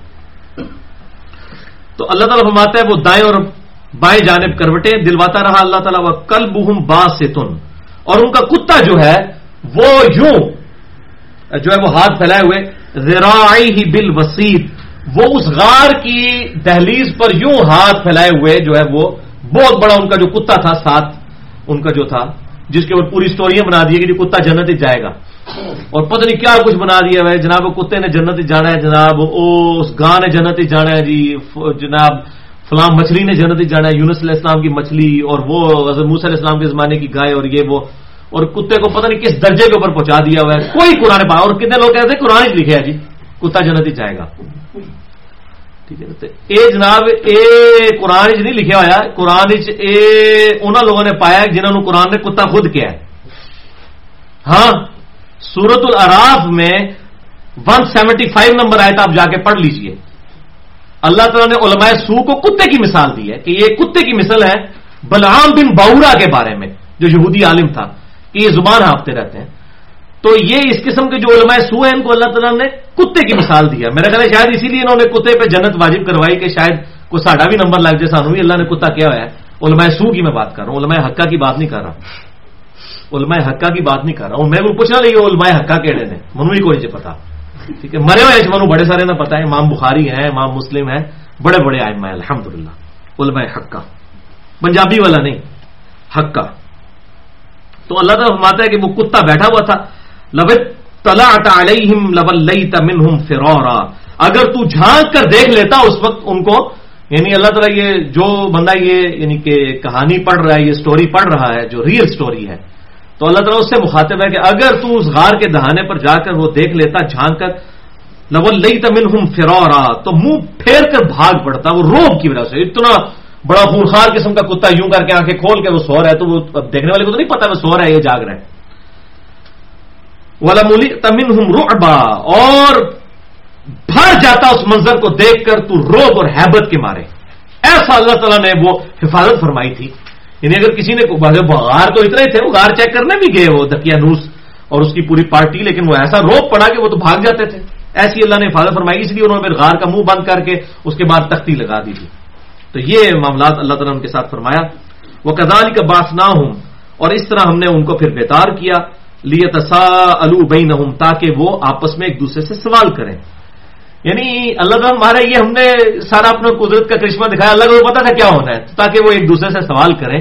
اور کیا قال قائل منہم، تو ان میں سے ایک کہنے والے نے کہا. اب میں آپ کو 7 کی گنتی پوری کرنے لگا ہوں کہ 7 کی گنتی کیسے پوری ہوتی ہے. ان میں سے ایک کہنے والے نے کہا کم لبثتم، کہ تم کتنا عرصہ اس غار میں رہے ہو. اب 300 سال تک وہ سوئے رہے تھے. 309 سال جو ہے وہ قمری اعتبار سے، لیونر ایئرز کے اعتبار سے، اور 300 سال شمسی اعتبار سے، سولر ایئرز کے اعتبار سے. فَبْعَثُوا أَحَدَكُمْ قَالُوا لَبِثْنَا يَوْمًا أَوْ بَعْضَ يَوْمٍ، تو انہوں نے کہا کہ ہم ایک دن یا ایک دن کا کچھ حصہ سوئے ہوئے ہوں گے. 300 سال سو چکے تھے. قَالُوا رَبُّكُمْ أَعْلَمُ بِمَا لَبِثْتُمْ، جبکہ دوسرے لوگوں نے کہا کہ تمہارا رب خوب جانتا ہے کہ کتنا عرصہ تم سوئے ہو. انہوں نے کہا نہیں ہمیں پتہ نہیں ہے، اللہ ہی جانے کتنا عرصہ ہم سوئے ہیں. کیونکہ انہوں نے ارد گرد کے جو مطلب ظاہر ہے کہ وہ پورا جو وہاں پہ سبزہ اور درخت یہ چیزیں دیکھی تو کافی حد تک معاملات بدل چکے ہوں گے. انہوں نے کہا اچھا یہ کالو کا لفظ عربی میں جمع جو ہے وہ 3 سے شروع ہوتی ہے. اردو میں تو جمع 2 سے شروع ہوتی ہے نا، عربی میں 3 سے. تو ایک کہنے والا تھا اور پھر آگے کیا آیا، قالوا لبثنا یوما او بعض یوم، تو یہ بھی کم از کم تو 3 ہوں گے کیونکہ کالو کا لفظ آیا ہے کہ ان تینوں نے کہا ایک دن کا حصہ یا ایک دن. اور پھر دوسری جو پارٹی تھی قالو، ان کے لیے بھی قالو ہے، وہ بھی کم از کم 3 ہوں گے. 3 اور 3 6 اور 1 7. اور پھر قرآن کی اگلی آیات بھی سپورٹ ہوں گی. اللہ تعالیٰ فرمائے گا کچھ لوگ کہتے ہیں کہ جی 3 تھے چوتھا ان کا کتا تھا، کچھ کہتے تھے یہ 5 تھے چھٹا ان کا کتا تھا. اور اللہ تعالیٰ یہ اٹکل پچو چلاتے ہیں. اور کچھ کہتے ہیں کہ وہ 7 تھے اور 8واں ان کا کتا تھا. لیکن ان کے قول کو اللہ نے کنڈیم نہیں کیا، جس میں یہ پلی ملتی ہے. اور یہی مسلمان مفسرین نے لی کہ لگتا ہے یہی ہے، اور اس سے بھی یہ اشارہ مل رہا ہے.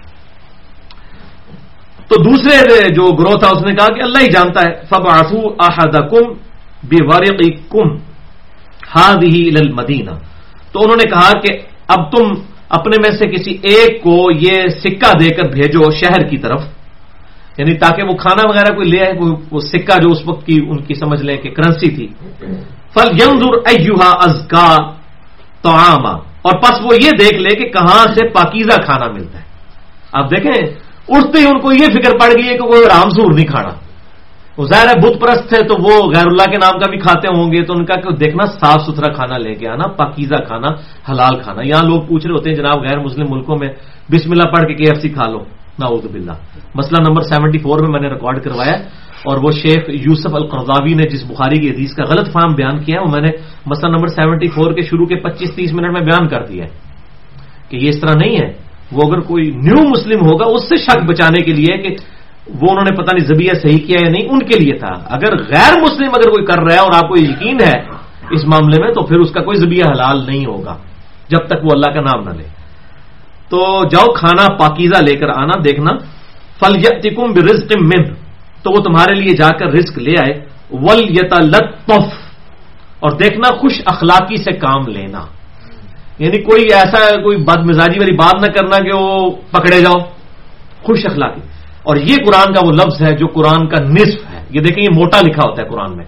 پتہ نہیں آج والے قرآن میں موٹا لکھا ہے کہ نہیں لکھا ہوا ہے، کیونکہ یہ جب قرآن پاک کی جو حروف کا عاد کیا گیا نا تو یہ لفظ سینٹر میں بنتا ہے.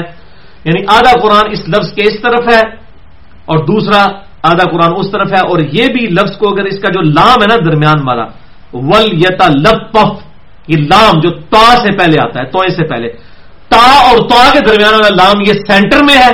اور اس سے پہلے جتنے حروف ہیں یہ قرآن کا نصف ہاف ہے اور دوسری طرف والا نصف ہاف ہے، اس لیے اس کو موٹا کر کے لکھا جاتا ہے. وَلْيَتَلَطَّفْ، چلو آئے تو ہم وَلْيَتَلَطَّفْ کا بھی مطلب پتہ چلا، خوش اخلاقی. اور خوش اخلاقی پورا دین ہے. ولا یشعرن بکم احدا، اور دیکھنا کسی کو تمہاری خبر نہ ہونے پائے. انہم ان یظہروا علیکم یرجموکم، اور اگر یہ لوگ تم پر آگاہ ہو گئے، ان بیچاروں کو پتا تھا 300 سال گزر چکے ہیں، انہوں نے کہا وہی بت پرست ہیں، اگر یہ تم پر آگاہ ہو گئے تو دیکھنا تمہیں یہ پتھر مار مار کر رجم کر دیں گے، ہلاک کر دیں گے. او یعیدوکم فی ملتہم، یا تمہیں مجبور کر دیں گے کہ اپنی ملت میں، اسی بت پرستی میں دوبارہ داخل کر دیں. ولن تفلحوا اذا ابدا، اور خدا نہ خواستہ اگر ایسا ہو گیا تو پھر تو تم کبھی بھی ہدایت یافتہ نہیں، ہمیشہ کی ناکامیاں مقدر ہو جائیں گی اگر توحید کو چھوڑ دیا. وَكَذَلِكَ أَعْثَرْنَا عَلَيْهِمْ، اور ہم نے بستی والوں کو اچانک آگاہ کر دیا ان کے اوپر. وہ آگاہ اس طرح کیا کہ ظاہر ہے جب وہ پرانے سکے لے کے گئے کسی دکان سے چیز خریدنے کے لیے، جب سکہ دیکھا اس نے کان کھلو گئے بندے نے. انہوں نے کہا بھائی جی یہ تو لگتا ہے کوئی پرانا خزانہ کوئی ان کے ہاتھ میں آ گیا. تو اس سے وہ پھر ایکسپلور ہو گئے، اور ان کو پتہ نہیں تھا اس وقت تو وہ پوری رومن امپائر ہی جو کرسچینٹی قبول کر چکی ہوئی تھی. کانسٹنٹائن کے زمانے سے 337 عیسوی سے، اور یہ چل رہا تھا 446 عیسوی، یعنی 100 سال ہو چکے تھے پوری رومن امپائر کو مسلمان ہوئے ہوئے، کرسچینٹی کو قبول کیے ہوئے. تو اللہ تعالیٰ فرماتے ہیں ہم نے آگاہ کر دیا لیعلموا ان وعد اللہ حق، تاکہ یہ سب لوگ بھی جان لیں کہ بے شک اللہ کا وعدہ حق ہے، اللہ نے اپنے بندوں کی حفاظت کی. اور اصل چیز کیا ہے؟ وہ ان الساعۃ لا ریب فیہا، اور یہ کہ بے شک قیامت قائم ہو کر رہے گی. یعنی جس طرح اصحاب الکہف کو اللہ نے 300 سال بعد اٹھا لیا، اس طرح مردوں کو بھی اللہ تعالیٰ اٹھا لے گا. اس وقت لوگوں میں شک پیدا ہو گیا تھا، ان مسلمانوں کا شک دور کرنے کے لیے اتنا بڑا اللہ تعالیٰ نے ان کے لیے وہ سمجھ لیں معجزے والا کرامت والا معاملہ اصحاب الکہف کے ساتھ تو ہوا، پوری رومن امپائر کے ساتھ بھی ہو گیا. اذ یتنازعون بینہم، جبکہ وہ جھگڑ رہے تھے بستی والے ان کے معاملے میں، امرہم، ان کے معاملے میں، فقالوا ابنوا علیہم بنیانا، تو بعض نے کہا کہ ہم ان کی اس غار کے اوپر ایک عمارت تعمیر کریں گے. جیسے مینار پاکستان ایک 23 مارچ 1939 کی یادگار ہے، تو انہوں نے کہا یہ ہم کو یادگار ادھر تعمیر کریں گے. یعنی وہ اصحاب الکہف کا جب پتہ چل گیا اور ان کو تو سمجھ لیں آپ ایک بزرگوں والا درجہ دے دیا، تو وہ لوگ دوبارہ غار میں گئے. انہوں نے جا کے اللہ سے دعا کی کہ یا اللہ ہمیں اب اس دنیا میں رہنا نہیں. ظاہر ہے انسان اسی وقت دنیا کو انجوائے کرتا ہے جب آپ کے زمانے کے لوگ موجود ہوں. یہ جو بہت بوڑھے ہو چکے ہیں نا، جن کے ساتھ کے سارے لوگ فوت ہو چکے ہیں، اسے اگر آپ پوچھیں ان کو دنیا میں کوئی لذت نہیں محسوس ہوتی، کیونکہ وہ پتا ہے اب ہمارا نمبر لگا ہوا ہے. ویسے نمبر تو کسی طرح تھوڑا میرا بھی لگ سکتا ہے، لیکن ان کو تو بالکل یقین ہے. تو یہ ایک نیچرل چیز ہے کہ جب آپ کے ساتھ کے سم ہم عمر لوگ فوت ہو جائے نا، پھر آپ کو دنیا میں جی نہیں لگتا، ذرا پورا ایک جنریشن گیپ آ جاتا ہے. تو انہوں نے بھی جا کے پھر دعا کی، اللہ تعالیٰ نے ان کو پھر جو ہے وہ وہیں پر سلا دیا، اور پھر وہیں پر ان کی وہ سمجھ لیں وہ قبر بھی بن گئی. تو اللہ تعالیٰ ماتا ہے کہ وہ جب معاملہ ہو گیا تو لوگ ان پہ جھگڑ پڑے کہ اب کیا کریں. کسی نے کہا ان کی جو ہے یادگار کوئی تعمیر کرتے ہیں. اور ربهم اعلم بهم، اللہ تعالیٰ خوب واقف تھا جو وہ کر رہے تھے. قال الذين غلبوا على امرهم، اور جو لوگ غالب آ گئے اس معاملے میں، یعنی جن کی مرضی چلی، آج بھی ویسے انہی لوگوں کی مرضی چل رہی ہے، وہ آپ کو پتہ چل جائے گا. لنتخذن علیہم مسجدا، انہوں نے کہا ہم تو ادھر مسجد بنائیں گے. ان کا مزار ہے تو ظاہر اب یہاں ساتھ مسجد بنے گی، تو لوگ آئیں زیارت کریں. تو اللہ تعالیٰ مانتا ہے وہ لوگ غالب آئے. یہ اللہ تعالیٰ نے اپنی طرف سے نہیں کہا کہ میں اس کو انڈورس کر رہا ہوں، کیونکہ لوگ آج مزاروں کے اوپر مسجدیں بنا کے تو یہ آیت پیش کرتے ہیں. وہ کہتے ہیں دیکھیں جناب اصحاب کہف کی بھی مزار کے اوپر مسجد بنی تھی. اب بھائی اللہ تعالیٰ نے کہاں کہا یہ جائز ہے؟ وہ کہتے ہیں نجائز تو نہیں کہا. بھائی نجائز نہیں کہا تو بخاری اور مسلم میں جو حدیثیں آئی ہیں اللہ کے نبی صلی اللہ علیہ وسلم نے انہی معاملات کے اوپر تو یہود و نصارہ کے اوپر لعنت فرمائی ہے. اب وہ میں آپ کو اسی کانٹیکسٹ میں، ویسے تو میں نے پورا لیکچر دیا ہے مسئلہ نمبر 27 کے نام سے، قبروں کے احکام، مزارات، گنبد خضرا، مسجد نبوی، اس کے اوپر بڑی ڈیٹیل سے 1 گھنٹے کی گفتگو ہے. الحمدللہ بڑے لوگوں نے توبہ کی ہے، اور ربیع الاول کے موقع پر گفتگو ریکارڈ ہوئی تھی مسئلہ نمبر 27 اہل سنت پاک.com پر. اور میرا ایک ریسرچ پیپر بھی ہے، ریسرچ پیپر نمبر 1، اس کا نام میں نے رکھا ہے رسول اللہ کی آخری وصیتیں صلی اللہ علیہ وسلم. اس میں قبروں اور مزاروں کے اعتبار سے میں نے کافی ڈیٹیل کے ساتھ گفتگو کی ہے، 4 پیجز کے اندر کئی احادیث نقل کی ہیں، لیکن اس میں سے میں انصاف ہے کہ 5 حدیثیں اس کانٹیکسٹ میں بیان کر دوں تاکہ جو لوگ پلی لیتے ہیں اس آیت کے ذریعے اور وہ کہتے ہیں کہ جی جناب مسجد بنائی تھی تو اللہ کا ہمارے وہ غالب آ گئے. آج بھی دیکھ لیں یہی لوگ غالب ہیں. کوئی بھی ہو ان کا دل کرتا ہے کہیں پر بھی کوئی گمنام قبروں کے اوپر، وہ پوری زندگی وہ نانگے پیر بھی ہوتے ہیں، مر جاتے ہیں. ہمارے جیلم شہر میں بھی اگر آپ یہ چلے جائیں تھوڑا چک دولت کی طرف، تو ایک وہ نانگا پیر تھا بالکل مجذوب، وہ ننگا پھرا کرتا تھا. آج اس کی مزار بھی بن چکا ہوا ہے، اس کے اوپر مسجد بھی بن چکی ہوئی ہے. تو یہ مطلب یہ اس وقت بھی یہ لوگ غالب تھے، اور ان کے بارے میں بخاری اور مسلم میں کیا الفاظ ہیں کہ یہ بدترین مخلوق ہیں یہ لوگ جو یہ کام کرتے ہیں. اب میں وہ 5 حدیثیں یہاں پر بتاتا ہوں، اور یہ اس حوالے سے بڑی ضروری ہے کہ یہاں پر بتا دی جائیں، تاکہ یہ جو لوگ پلی لیتے ہیں پھر ہم انشاءاللہ اس کا کلپ بھی الگ کر دیں گے. ویسے تو مسئلہ نمبر 27 ریکارڈ ہے، ہر حوالے سے ڈیٹیل 1 گھنٹہ اور چاہیے، میں یہ 5 حدیثیں بتا دوں. پہلی حدیث بخاری اور مسلم کی متفق علیہ حدیث ہے. صحیح بخاری میں انٹرنیشنل نمبر کے مطابق 1341 اور مسلم میں 1180. ہماری 2 مائیں ام سلمہ اور ام حبیبہ رضی اللہ تعالی عنہما وعلیہمُ-السلام، اور صحیح مسلم کے الفاظ یہ ہیں کہ آپ کی بیماری کے آخری دن تھے. یہ 2 بیویاں حضور صلی اللہ علیہ وسلم کی آپس میں گفتگو کر رہی تھیں اور کہہ رہی تھی جب ہم حبشہ گئے تھے تو ہم نے وہاں ماریا نام کا ایک گرجا دیکھا تھا جس میں کچھ تصویریں لٹکی ہوئی تھی. تو آپ صلی اللہ علیہ وسلم حالانکہ بیمار تھے، آپ نے فرمایا یہی تو ان کی خرابی تھی کہ ان میں سے جب کوئی نیک آدمی فوت ہو جاتا تو اس کی قبر پر مسجد بنا لیتے اور پھر وہاں پر وہ ان کی تصویریں لٹکا دیتے، اس مسجد بنا کر وہاں پر تصویریں لٹکا لیتے، اور قیامت والے دن یہ لوگ بدترین مخلوق ہوں گے اللہ کے حضور جب اٹھائے جائیں گے. تو کیا وہ اس زمانے میں بدترین مخلوق ہوں گے جو اٹھائے جائیں گے؟ بلکہ اس امت میں بھی وہی خرابیاں پیدا ہوں گی جو اس امت میں تھی. اچھا، یہاں پر شیخ غلام مسعود سعیدی صاحب اللہ تعالیٰ ان کی مغفرت کرے، ان کو نیک کاموں کا اجر دے. میں سمجھتا ہوں کہ وہ ایک خاص مکتبہ فکر میں، بریلوی مکتبہ فکر کے اندر ان کی مثال ویسی تھی جیسے بنو امیہ میں عمر بن عبدالعزیز کی مثال. پچھلے دنوں فوت ہوئے ہیں، اللہ تعالیٰ ان کی غلطیوں سے درگزر فرمائے اور نیک کاموں کا اجر دے، اور جو انہوں نے توحید کے حوالے سے خدمت کی ہے، حدیث کے حوالے سے، اللہ تعالیٰ قبول فرمائے. تو ان سے میری ایک دفعہ ٹیلیفونک ڈسکشن ہوئی اسی ٹاپک پہ، تو انہوں نے کہا کہ وہ جو حدیث میں آیا نا صحیح بخاری مسلم میں کہ قبروں پر مسجد بنانا، تو اس میں ہے قبر کے اوپر، علی القبر، کسی خاص قبر کے اوپر. تو ہم جو مزار قبر کے اوپر تو نہیں بناتے، یہ علی قبر، آن دا قبر نہیں ہوتا، یہ اپون دا قبر ہوتا ہے، یعنی فوق ہوتا ہے. عربی میں اس کے لیے تو فوق کا لفظ ہوتا ہے. یعنی اگر میں کہوں گا کہ قرآن میرے ہاتھوں پر ہے، قرآن از آن مائی ہینڈ، اور جب میں اس کو اوپر کروں گا یہ ہوگا اپون مائی ہینڈ، تو وہ کہتے ہیں اپون کا لفظ نہیں آیا، علی کا آیا. تو بھائی اس آیت کے اندر تو علیہم مسجدہ ہے کہ اس کے اوپر مسجد، یہ تو فوق کا لفظ تو قرآن میں بھی نہیں آیا، علی مسجد آیا. اور یہ کہتے ہیں کہ جی آپ وہاں پر جو ہے وہ مزار جو ہے وہ، اچھا میں نے ان کو کہا، میں نے کہا for the sake of argument agree. غلام مسعود سعیدی صاحب کو میں نے کہا میں آپ کے ساتھ ایگری کرتا ہوں. آپ کا کہنے کا مقصد یہ کہ ایگزیکٹ قبر کے اوپر عمارت نہیں ہونی چاہیے. جو مزار ہے وہ آپ دیکھیں کس طرح کی تعویل کر رہے ہیں اصحاب سبت والی.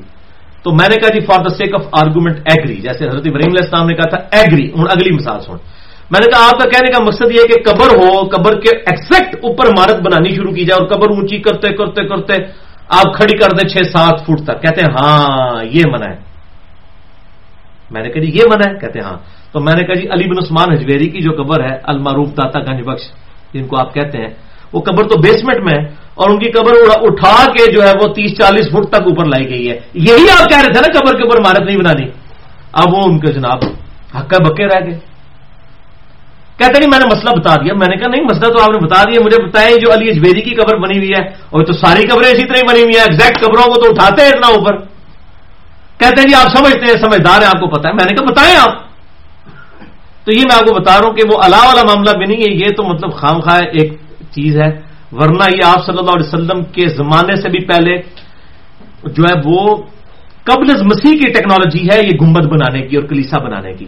صحابہ اکرام نے آپ کا گنبد نہیں بنایا، نہ کوئی اوپر کوئی اس طریقے سے عمارت بنائی، بلکہ 650 سال کے بعد یہ ایک مصر کا فاطمی جو ہے وہ بادشاہ تھا، 668 ہجری میں گنبد خضرا رکھا گیا. یہ فتاوی رضویہ میں احمد بریلوی صاحب نے خود لکھا کہ 650 سال تک کوئی گنبد نہیں بنایا گیا. اور جو کام 650 سال بعد ہو رہے ہیں وہ ہمارے پر امپوز کر رہے ہیں. ابھی آج موقع نہیں، ورنہ بات اور طرف چلی جائے گی. مسئلہ نمبر 27 میرا اس حوالے سے ریکارڈ ہے. تو یہ یہود و نصارہ میں خرابی کہا گیا، بدترین لوگ. اب سن لیں اگلی حدیث، بخاری اور مسلم کی متفق علیہ حدیث ہے. بخاری میں 7320، مسلم میں 6781.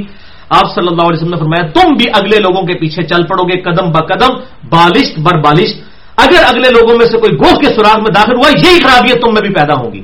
صحابہ نے پوچھا یہ اگلے لوگوں سے مراد کیا یہود و نصارہ ہے؟ آپ نے فرمایا اگر وہ مراد نہیں تو اور کون لوگ مراد ہے؟ تو یہ نصارہ نے یہ مسجد بنائی تھی نا اصحاب الکہف کی، اس کے اوپر فرمایا وہی خرابیاں پیدا ہوں گی، گرجے بنیں گے، مسجدیں بنیں گی، ٹیمپلز بنیں گے۔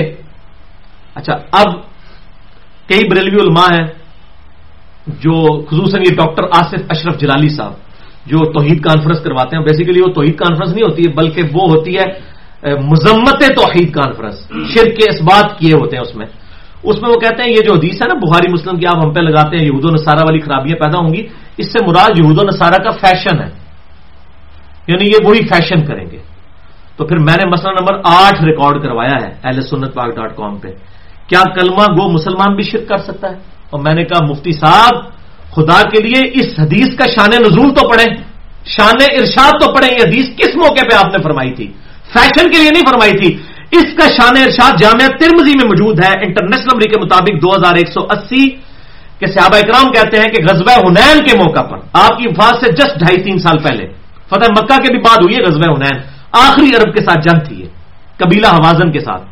غزوہ حنین کے موقع پر صحابہ اکرام ایک جگہ سے گزر رہے تھے تو انہوں نے مشرکین عرب کا ایک درخت دیکھا جسے ذات انواد کہا جاتا تھا، جس کے ساتھ وہ جنگوں میں فتح کے لیے وہاں پر اپنی تلوار لٹکاتے تھے، ٹچ کر کے چلے جاتے تھے تو فتح ہوتی تھی، وہ یہ سمجھتے تھے۔ جس طرح آج بھی مزاروں کے اوپر آپ کو وہ درخت نظر آئیں گے، ٹاکیاں بند دینے، پتہ نہیں کی کچھ کرتے ہیں، سیم وہی چیز مشرکین عرب۔ تو صحابہ کرام میں سے بعض لوگوں نے کہا یا رسول اللہ صلی اللہ علیہ وسلم آپ بھی ہمارے لیے کوئی درخت مقرر فرما دیں کہ ہم اس سے تبرک حاصل کر لیں۔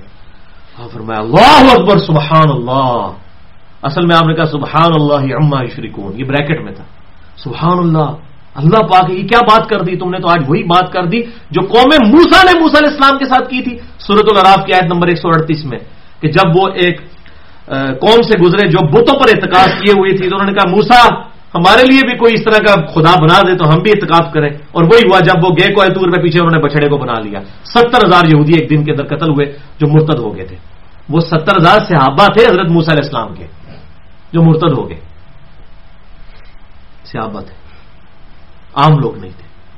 اور یہاں پر بھی آپ دیکھ لیں آپ کی وفات کے بعد بخاری مسلم اٹھا کے دیکھ لیں، حضرت ابوبکر کے خلاف جو لوگ کھڑے ہوئے مرتدین زکات، وہ بریلوی تو بندی علیہ شیعہ تو نہیں تھے، وہ بھی صحابہ تھے جو حضور کی وفات کے بعد مرتد ہو گئے، اس لیے ہم ان کو صحابی نہیں مانتے، لیکن حضور کی زندگی تک وہ صحابی تھے۔ ظاہر ہے وہ زکات جو ہے وہ صحابہ سے لی جانی تھی نا، کافروں سے تو نہیں لی جانی تھی۔ اور بخاری مسلم میں الفاظ ہیں، میں نے پورا لیکچر دیا مسئلہ نمبر 96 عظمت صحابہ رد المنافقین اور سنی شیعہ کے اختلاف کا تحقیقی جائزہ، کہ بخاری اور مسلم میں ایک حدیث ہے جس میں آپ نے فرمایا میرے حوض کوثر پہ کچھ لوگ لائے جائیں گے، میں کہوں گا اصحابی اصحابی، یہ میرے صحابہ ہیں، یہ میرے صحابہ ہیں، تو مجھے کہا جائے گا آپ کے بعد یہ دین سے الٹے قدم پھر گئے، انہوں نے دین میں بدعتیں جاری کر دی۔ تو پکڑ کر رافضی جو ہے وہ ابوبکر عمر عثمان پہ لگاتے تھے، تو میں نے ان منوسوں کو جواب دیا کہ یہ ابوبکر عمر عثمان کے بارے میں نہیں ہے صحابہ کے بارے میں، لیکن ان صحابہ کے بارے میں نہیں، یہ وہ ہے جو مرتد ہو گئے تھے۔ اور میں نے بخاری اور مسلم سے کتنی حدیثیں بتائی ہیں، مسئلہ نمبر 96 عظمت صحابہ رد المنافقین اور سنی شیعہ کے اختلاف کا تحقیقی جائزہ، اور اسی کا ایک کلپ کاٹا ہوا ہے 1.5 منٹ کا، وہ چڑھایا ہوا ہے آج کل واٹس ایپ پہ اور جناب فیس بک پہ، بے ایمان لوگ ہیں نا، ان کو پتہ نہیں ہے، بھائی علمی جواب دو۔ تو میں نے اس میں یہ بات یہی کی ہے کہ یہ وہ صحابہ صلح حدیبیہ کے صحابہ کے بارے میں پرٹیکولر آیا، محمد رسول اللہ والذین معہ، ان کے بارے میں آیا ہے جو لوگ فتح مکہ پہ مسلمان ہوئے بعد میں مرتد بھی ہو گئے۔ اس میں نے کتنی حدیثیں بتائی ہیں، وہ پورا لیکچر دیکھ سکتے ہیں۔ تو بہرحال یہاں پر بھی آپ دیکھ لیں، حضرت موسیٰ علیہ السلام انہوں نے کہا جی مقرر کر دیں، تو آپ نے فرمایا اے میرے صحابہ تم نے وہی بات کر دی جو موسیٰ کے صحابہ نے کی تھی۔ پھر آپ نے فرمایا اللہ کی قسم تم بھی اگلے لوگوں کی پیروی کرنا شروع کر دو گے، قدم بقدم بالشت بر بالشت۔ تو یہ آپ نے پرٹیکولر شرکیہ رسومات کے اوپر کہا تھا۔ مفتی آصف اشرف جلالی صاحب ایک پینٹ شرٹ دے ہوتے نہیں، انہوں نے کیا سینا ٹائی دے ہوتے، وہ تو ویسے بھی نہیں ہے، یہ شرکیہ چیزوں کے اوپر کہا تھا کہ یہود و نصارہ والی خرابیاں اس امت میں آئیں گی۔ شان ارشاد جامعہ ترمذی 3180۔ چوتھی حدیث بھی بخاری اور مسلم کی متفق الحدیث ہے، بخاری میں 1390، مسلم میں 1183۔ سیدہ عائشہ کہتی ہیں کہ جب نبی صلی اللہ علیہ وسلم کی وفات کا وقت قریب آیا تو آپ پہ سخت تکلیف تھی، اور اس تکلیف کی وجہ سے آپ صلی اللہ علیہ وسلم بار بار چہرہ مبارک سے چادر ہٹاتے تھے، پھر اوپر کرتے تھے اور کہتے تھے بار بار میرے نبی کو وفات کے وقت ٹینشن کیا ہے؟ ایک بات کی، کیا کہہ رہے ہیں؟ بخاری اور مسلم لعن اللہ الیہود والنصارى، یہودیوں پر اور نصارہ پر اللہ کی لعنت ہو، اتخذوا قبور انبیاء مساجدہ، انہوں نے اپنے نبیوں کی قبروں کو سجدہ گاہ بنا لیا تھا۔ عائشہ کہتی ہیں اسی میں الفاظ ہیں بخاری اور مسلم کے کہ آپ صلی اللہ علیہ وسلم ہمیں ڈرا رہے تھے اصل میں کہ میرے ساتھ یہ معاملات نہ کیے جائیں، اور حضرت عائشہ کے آگے الفاظ ہیں اگر ہمیں یہ خطرہ نہ ہوتا کہ لوگ رسول اللہ کی قبر پہ سجدے شروع کر دیں گے اور یہ کام شروع کر دیں گے تو ہم آپ صلی اللہ علیہ وسلم کی قبر کو اوپن زیارت کے لیے چھوڑ دیتے، یعنی وہ حجرے کی دیوار گرا دی جاتی، اوپن قبر ہوتی. لیکن ہمیں خطرہ تھا کہ یہ حضور کی قبر کے ساتھ بھی یہ معاملات نہ ہو جائے. یہ اما عائشہ کا فتویٰ ہے جو حضور صلی اللہ علیہ وسلم کے مزاج کو سمجھنے والی تھی. 5ویں حدیث صحیح مسلم میں 1188، نبی صلی اللہ علیہ وسلم نے اپنی وفات سے 5 دن پہلے، وہ راوی کہتے ہیں جندب راوی ہیں، وہ کہتے ہیں 5 دن پہلے آپ نے فرمایا، آپ صلی اللہ علیہ وسلم نے ہمیں فرمایا خبردار دیکھنا اگلے لوگوں میں سے کوئی نیک آدمی فوت ہو جاتا تھا تو وہ اس کی قبر کے اوپر مسجد بنا لیا کرتے تھے، سجدے کرنا شروع کر دیتے تھے. دیکھنا میں تمہیں منع کرتا ہوں میرے ساتھ یہ معاملہ نہ کرنا، میں تمہیں ڈراتا ہوں اس بات سے. بلکہ مسند امام احمد میں انٹرنیشنل نمبر کے مطابق 7352 نمبر حدیث ہے، آپ صلی اللہ علیہ وسلم کی دعا ہے، الموطا امام مالک میں بھی موجود ہے، اللہم لا تجعل قبری وثنا یعبد، اے اللہ میری قبر کو ایسا بت نہ بنانا کہ لوگ پوجنا شروع کر دیں. اندازہ کریں بت کا لفظ استعمال کیا قبر کے لیے. یہ کہتے ہیں کہ بتوں کے بارے میں آیت ہے، جی بتوں کے آگے آپ نہیں جھک سکتے، قبروں کے آگے جھکتے رہے. حالانکہ احمد بریلوی صاحب نے پوری کتاب لکھی ہے کہ سجدہ تعظیمی جو ہے حرام ہے، چاہے قبر کو کیا جائے چاہے زندہ بندے کو، کیونکہ فقہ حنفی میں اس میں 2 اسکول آف تھاٹ تھے. ایک اسکول آف تھاٹ سجدہ تعظیمی کو جائز سمجھتا تھا، تو اس کے خلاف احمد بریلوی صاحب نے کتاب لکھی. تو آپ دیکھ لیں احمد بریلوی صاحب کے نام کے اوپر کیا کچھ ہو رہا ہے جو ان کی تعلیمات نہیں تھی. احکام شریعت آپ کھول کے دیکھ لیں. تو یہ میں آپ کو بات بتا رہا ہوں کہ نبی صلی اللہ علیہ وسلم نے ڈرا دیا اور دعا بھی فرمائی، اور الحمدللہ وہ دعا ایسی قبول ہوئی کہ آج تک اللہ تعالیٰ نے اس معاملے میں قبر رسول کو محفوظ رکھا ہے. الحمدللہ نہ تو وہاں میلے لگتے ہیں، اور اللہ نے ایسے ڈاڈے لوگ لگا دیے ہیں کچھ عرصے سے تو کہ وہاں پر جو ہے وہ کوئی اس قسم کے میلے ٹھیلے نہیں وہ کرنے دیتے. اور ہم تو یہ کہتے ہیں کہ جو کچھ آپ یہاں پر کریں وہاں پہ بھی ذرا کر کے بتائیں، اگر حق ہے تو کر کے بتائیں وہاں پر. تو باقی اس کی ڈیٹیلز جو ہے میں نے بڑی ڈیٹیل کے ساتھ، مسئلہ نمبر 27 میری زندگی کا اہم ترین لیکچر ہے جس سے کئی لوگوں نے الحمدللہ دعوت حق قبول کی ہے. مسئلہ نمبر 27 ہے اسلام میں قبروں کے احکام، گنبد خضرا، مزارات، اور اس حوالے سے بڑی ڈیٹیل گفتگو، جسے شوق ہو تو دیکھ سکتا ہے. اب تھوڑی سی آیات رہ گئی ہیں، 5-7 منٹ میں انشاءاللہ تعالی یہ کور ہو جائیں گی. سیقولون ثلاثۃ رابعہم کلبہم، ان قریب کچھ لوگ کہیں گے کہ اصحاب کہف تو 3 تھے اور چوتھا ان کا کتا تھا. ویقولون خمسۃ سادسہم کلبہم، اور کچھ لوگ کہیں گے کہ وہ 5 تھے اور چھٹا ان کا کتا تھا. رجمم بالغیب، یہ سب غیب کے معاملے میں تخمینے لگا رہے ہیں، پتہ کسی کو نہیں ہے. ویقولون سبعۃ، اور کچھ لوگ کہیں گے کہ وہ 7 تھے. وثامنہم کلبہم، اور 8واں ان کا کتا تھا. اب اس کو اللہ تعالیٰ نے ڈینائی نہیں کیا، اور وہ میں نے پچھلی آیات سے ثابت کیا کہ یہ موسٹ پرابیبل یہی ہے، اور مفسرین اسی طرف کے ہیں. قل ربی اعلم بعدتہم، اے نبی فرما دیجیے اللہ ان کی تعداد خوب جانتا ہے، مقصد ان کی تعداد گننا نہیں ہے. وہ اکثر لوگ کہتے ہیں جی نبی صلی اللہ علیہ وسلم 2 انگلیاں اٹھایا کرتے تھے، وہ کیڑی 2 انگلیاں ہوتی ہیں سب. صحیح مسلم میں حدیث ہے 2005 نمبر، آپ صلی اللہ علیہ وسلم جب بھی خطبہ دیا کرتے تھے تو یہ 2 انگلیاں اٹھا کے درمیان والی اور تشہد کی کہا کرتے تھے میں اور قیامت اس طرح ساتھ ہیں جس طرح یہ 2 انگلیاں. پھر آپ کہتے تھے اما بعد فان خیر الحدیث کتاب اللہ وخیر الہدی ہدی محمد صلی اللہ علیہ وسلم.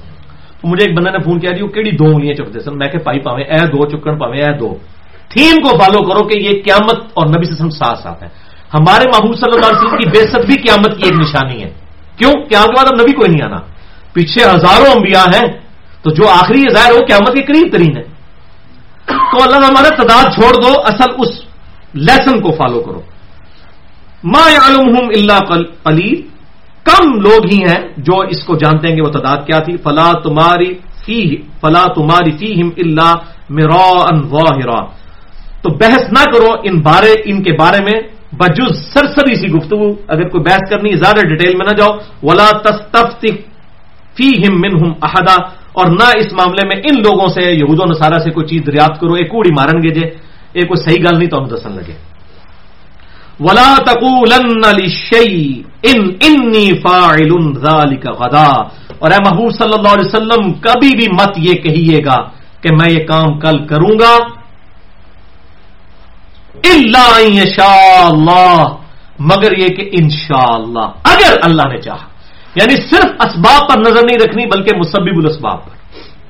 سارے اسباب میسر ہیں، گاڑی کی ٹیوننگ بھی کروائی ہوئی ہے، گاڑی کے اندر پیٹرول بھی موجود ہے، نیا ماڈل ہے، تب بھی یہ نہیں کہنا کہ کل ضرور میں اس گاڑی میں سفر کروں گا، انشاءاللہ، اگر اللہ چاہے گا، کیونکہ اللہ تبارک و تعالیٰ تو حالات و واقعات کے اوپر قادر ہے، کسی کے ساتھ کیا معاملات کر سکتا ہے، پوری گیم تلپٹ ہو سکتی ہے۔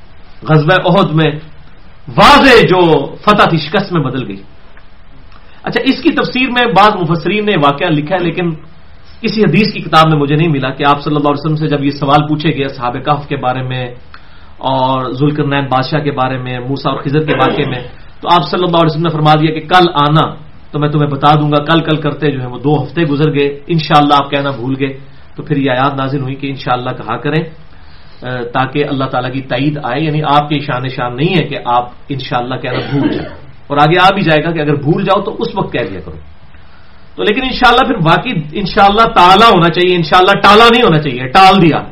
لوگ کہتے ہیں درس میں آئے گا انشاءاللہ تعالیٰ، اگر کسی کے اندر سے نیت نہیں ہے اور انشاءاللہ بول رہے ہیں نا تو سخت گنہگار ہوگا۔ اسی لیے یہ اجماعی مسئلہ ہے کہ اگر کوئی انشاءاللہ کے ساتھ قسم کھائے نا کہ انشاءاللہ میں قسم کھاتا ہوں یہ کام کروں گا، وہ قسم کا کفارہ بھی نہیں ہوتا، وہ قسم ہوتی ہی نہیں ہے۔ انشاءاللہ کے ساتھ قسم نہیں ہوتی ہے۔ قسم جب آپ کھائیں گے تو آپ کہیں گے اللہ کی قسم۔ قسم میں پوری ڈٹرمینیشن ہونی چاہیے۔ اس میں لوگ پلی لے لیتے ہیں، اس لیے اس معاملے میں کہا گیا انشاءاللہ نہیں، باقی ہر معاملے میں آپ کہیں گے اللہ چاہے گا تو یہ کیا جائے گا۔ تو یہ کبھی نہ کہنا کہ میں کام کل کروں گا مگر یہ کہ اللہ یشاء اللہ واذکر ربک اذا نسیت، اور اپنے رب کو یاد کر لیا کرو اگر بھول جاؤ۔ وقل عسى ان يهديني ربي لاقرب من هذا رشدا، اور یہ محبوب صلی اللہ علیہ وسلم آپ فرما دیجئے کہ مجھے امید ہے کہ میرا رب مجھے دکھا دے گا کہ ہدایت کے قریب تر معاملہ کون سا ہے۔ یعنی آپ پھر اس کے بعد پھر اللہ تعالیٰ نے وہ سارے معاملات کھول دیے۔ اصحاب کہف کا واقعہ، یہ ظاہر آیات پہلے نازل ہوئی ہوں گی۔ وَلَبِثُوا فِي كَهْفِهِمْ 300 سِنِينَ وَازْدَادُوا 9، اور وہ اصحاب کہف جو ہیں وہ 309 سال تک اس غار میں رہے، 300 سال اور 9 سال اس کے اوپر۔ اب بعض کہتے ہیں کہ یہ اہل کتاب کا قول تھا تو اللہ تعالیٰ نے نقل کیا ہے، لیکن اکثر مفسرین کی رائے ہے کہ یہ اللہ تعالیٰ نے فرمایا کہ 309 سال لیونیریز کے اعتبار سے، چاند کے اعتبار سے، اور شمسی اعتبار سے 300 سال۔ قل اللہ اعلم بما لبثوا، اے نبی فرما دیجیے اللہ بہتر جانتا ہے وہ جتنے سال رہے۔ اصل مقصد یہ ہے کہ وہ رہے، لہو غیب السماوات والارض، اللہ ہی کے لیے ہے غیب کی خبریں، جو ہے غیب کا علم اللہ کے ساتھ خاص ہے آسمان اور زمین میں۔ ابصر بہ واسمع، وہی دیکھنے والا ہے اور سننے والا ہے۔ ما لہم من دونہ من ولی، اور اس اللہ کے سوا کوئی تمہارا پشت پناہ نہیں ہے۔ ولا یشرک فی حکمہ احدا، اور اس کے حکم میں کوئی ایک ہستی بھی شریک نہیں ہے۔ یہ ہے اصل دعوت، وہ اکیلا اللہ ان تمام چیزوں کے اوپر قادر ہے، اور اسی نے یہ کرامت والا معاملہ فرمایا اصحاب الکہف کے ساتھ۔ وہ چاہے 300 سال تھے، چاہے وہ 309 سال تھے، کچھ اور تھے، اس سے فرق نہیں پڑتا۔ اصل چیز یہ ہے کہ اللہ تعالیٰ نے ان کے ساتھ کرامت کی، ان کا پیشن تھا جو گاڈ کے لیے، اللہ تعالیٰ نے ان کو الحمدللہ اس معاملے میں قبول فرمایا۔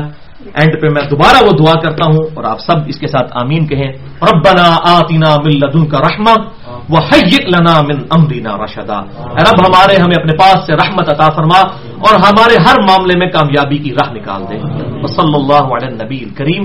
اللہ تعالیٰ سے دعا جو حق بات میں نے کہی اللہ تعالیٰ ہمارے دلوں میں راسخ فرمائے، اگر جذبات میں میرے منہ سے کوئی غلط بات نکل گئی تو اللہ تعالیٰ ہمارے دلوں سے محو کر دے، ہمیں کتاب و سنت کی تعلیمات پر عمل کر کے دوسرے بھائیوں تک پہنچانے کی توفیق عطا فرمائے۔ سبحانک اللہم وبحمدک اشہد ان لا الہ الا انت استغفرک واتوب الیک وما علینا الا البلاغ المبین۔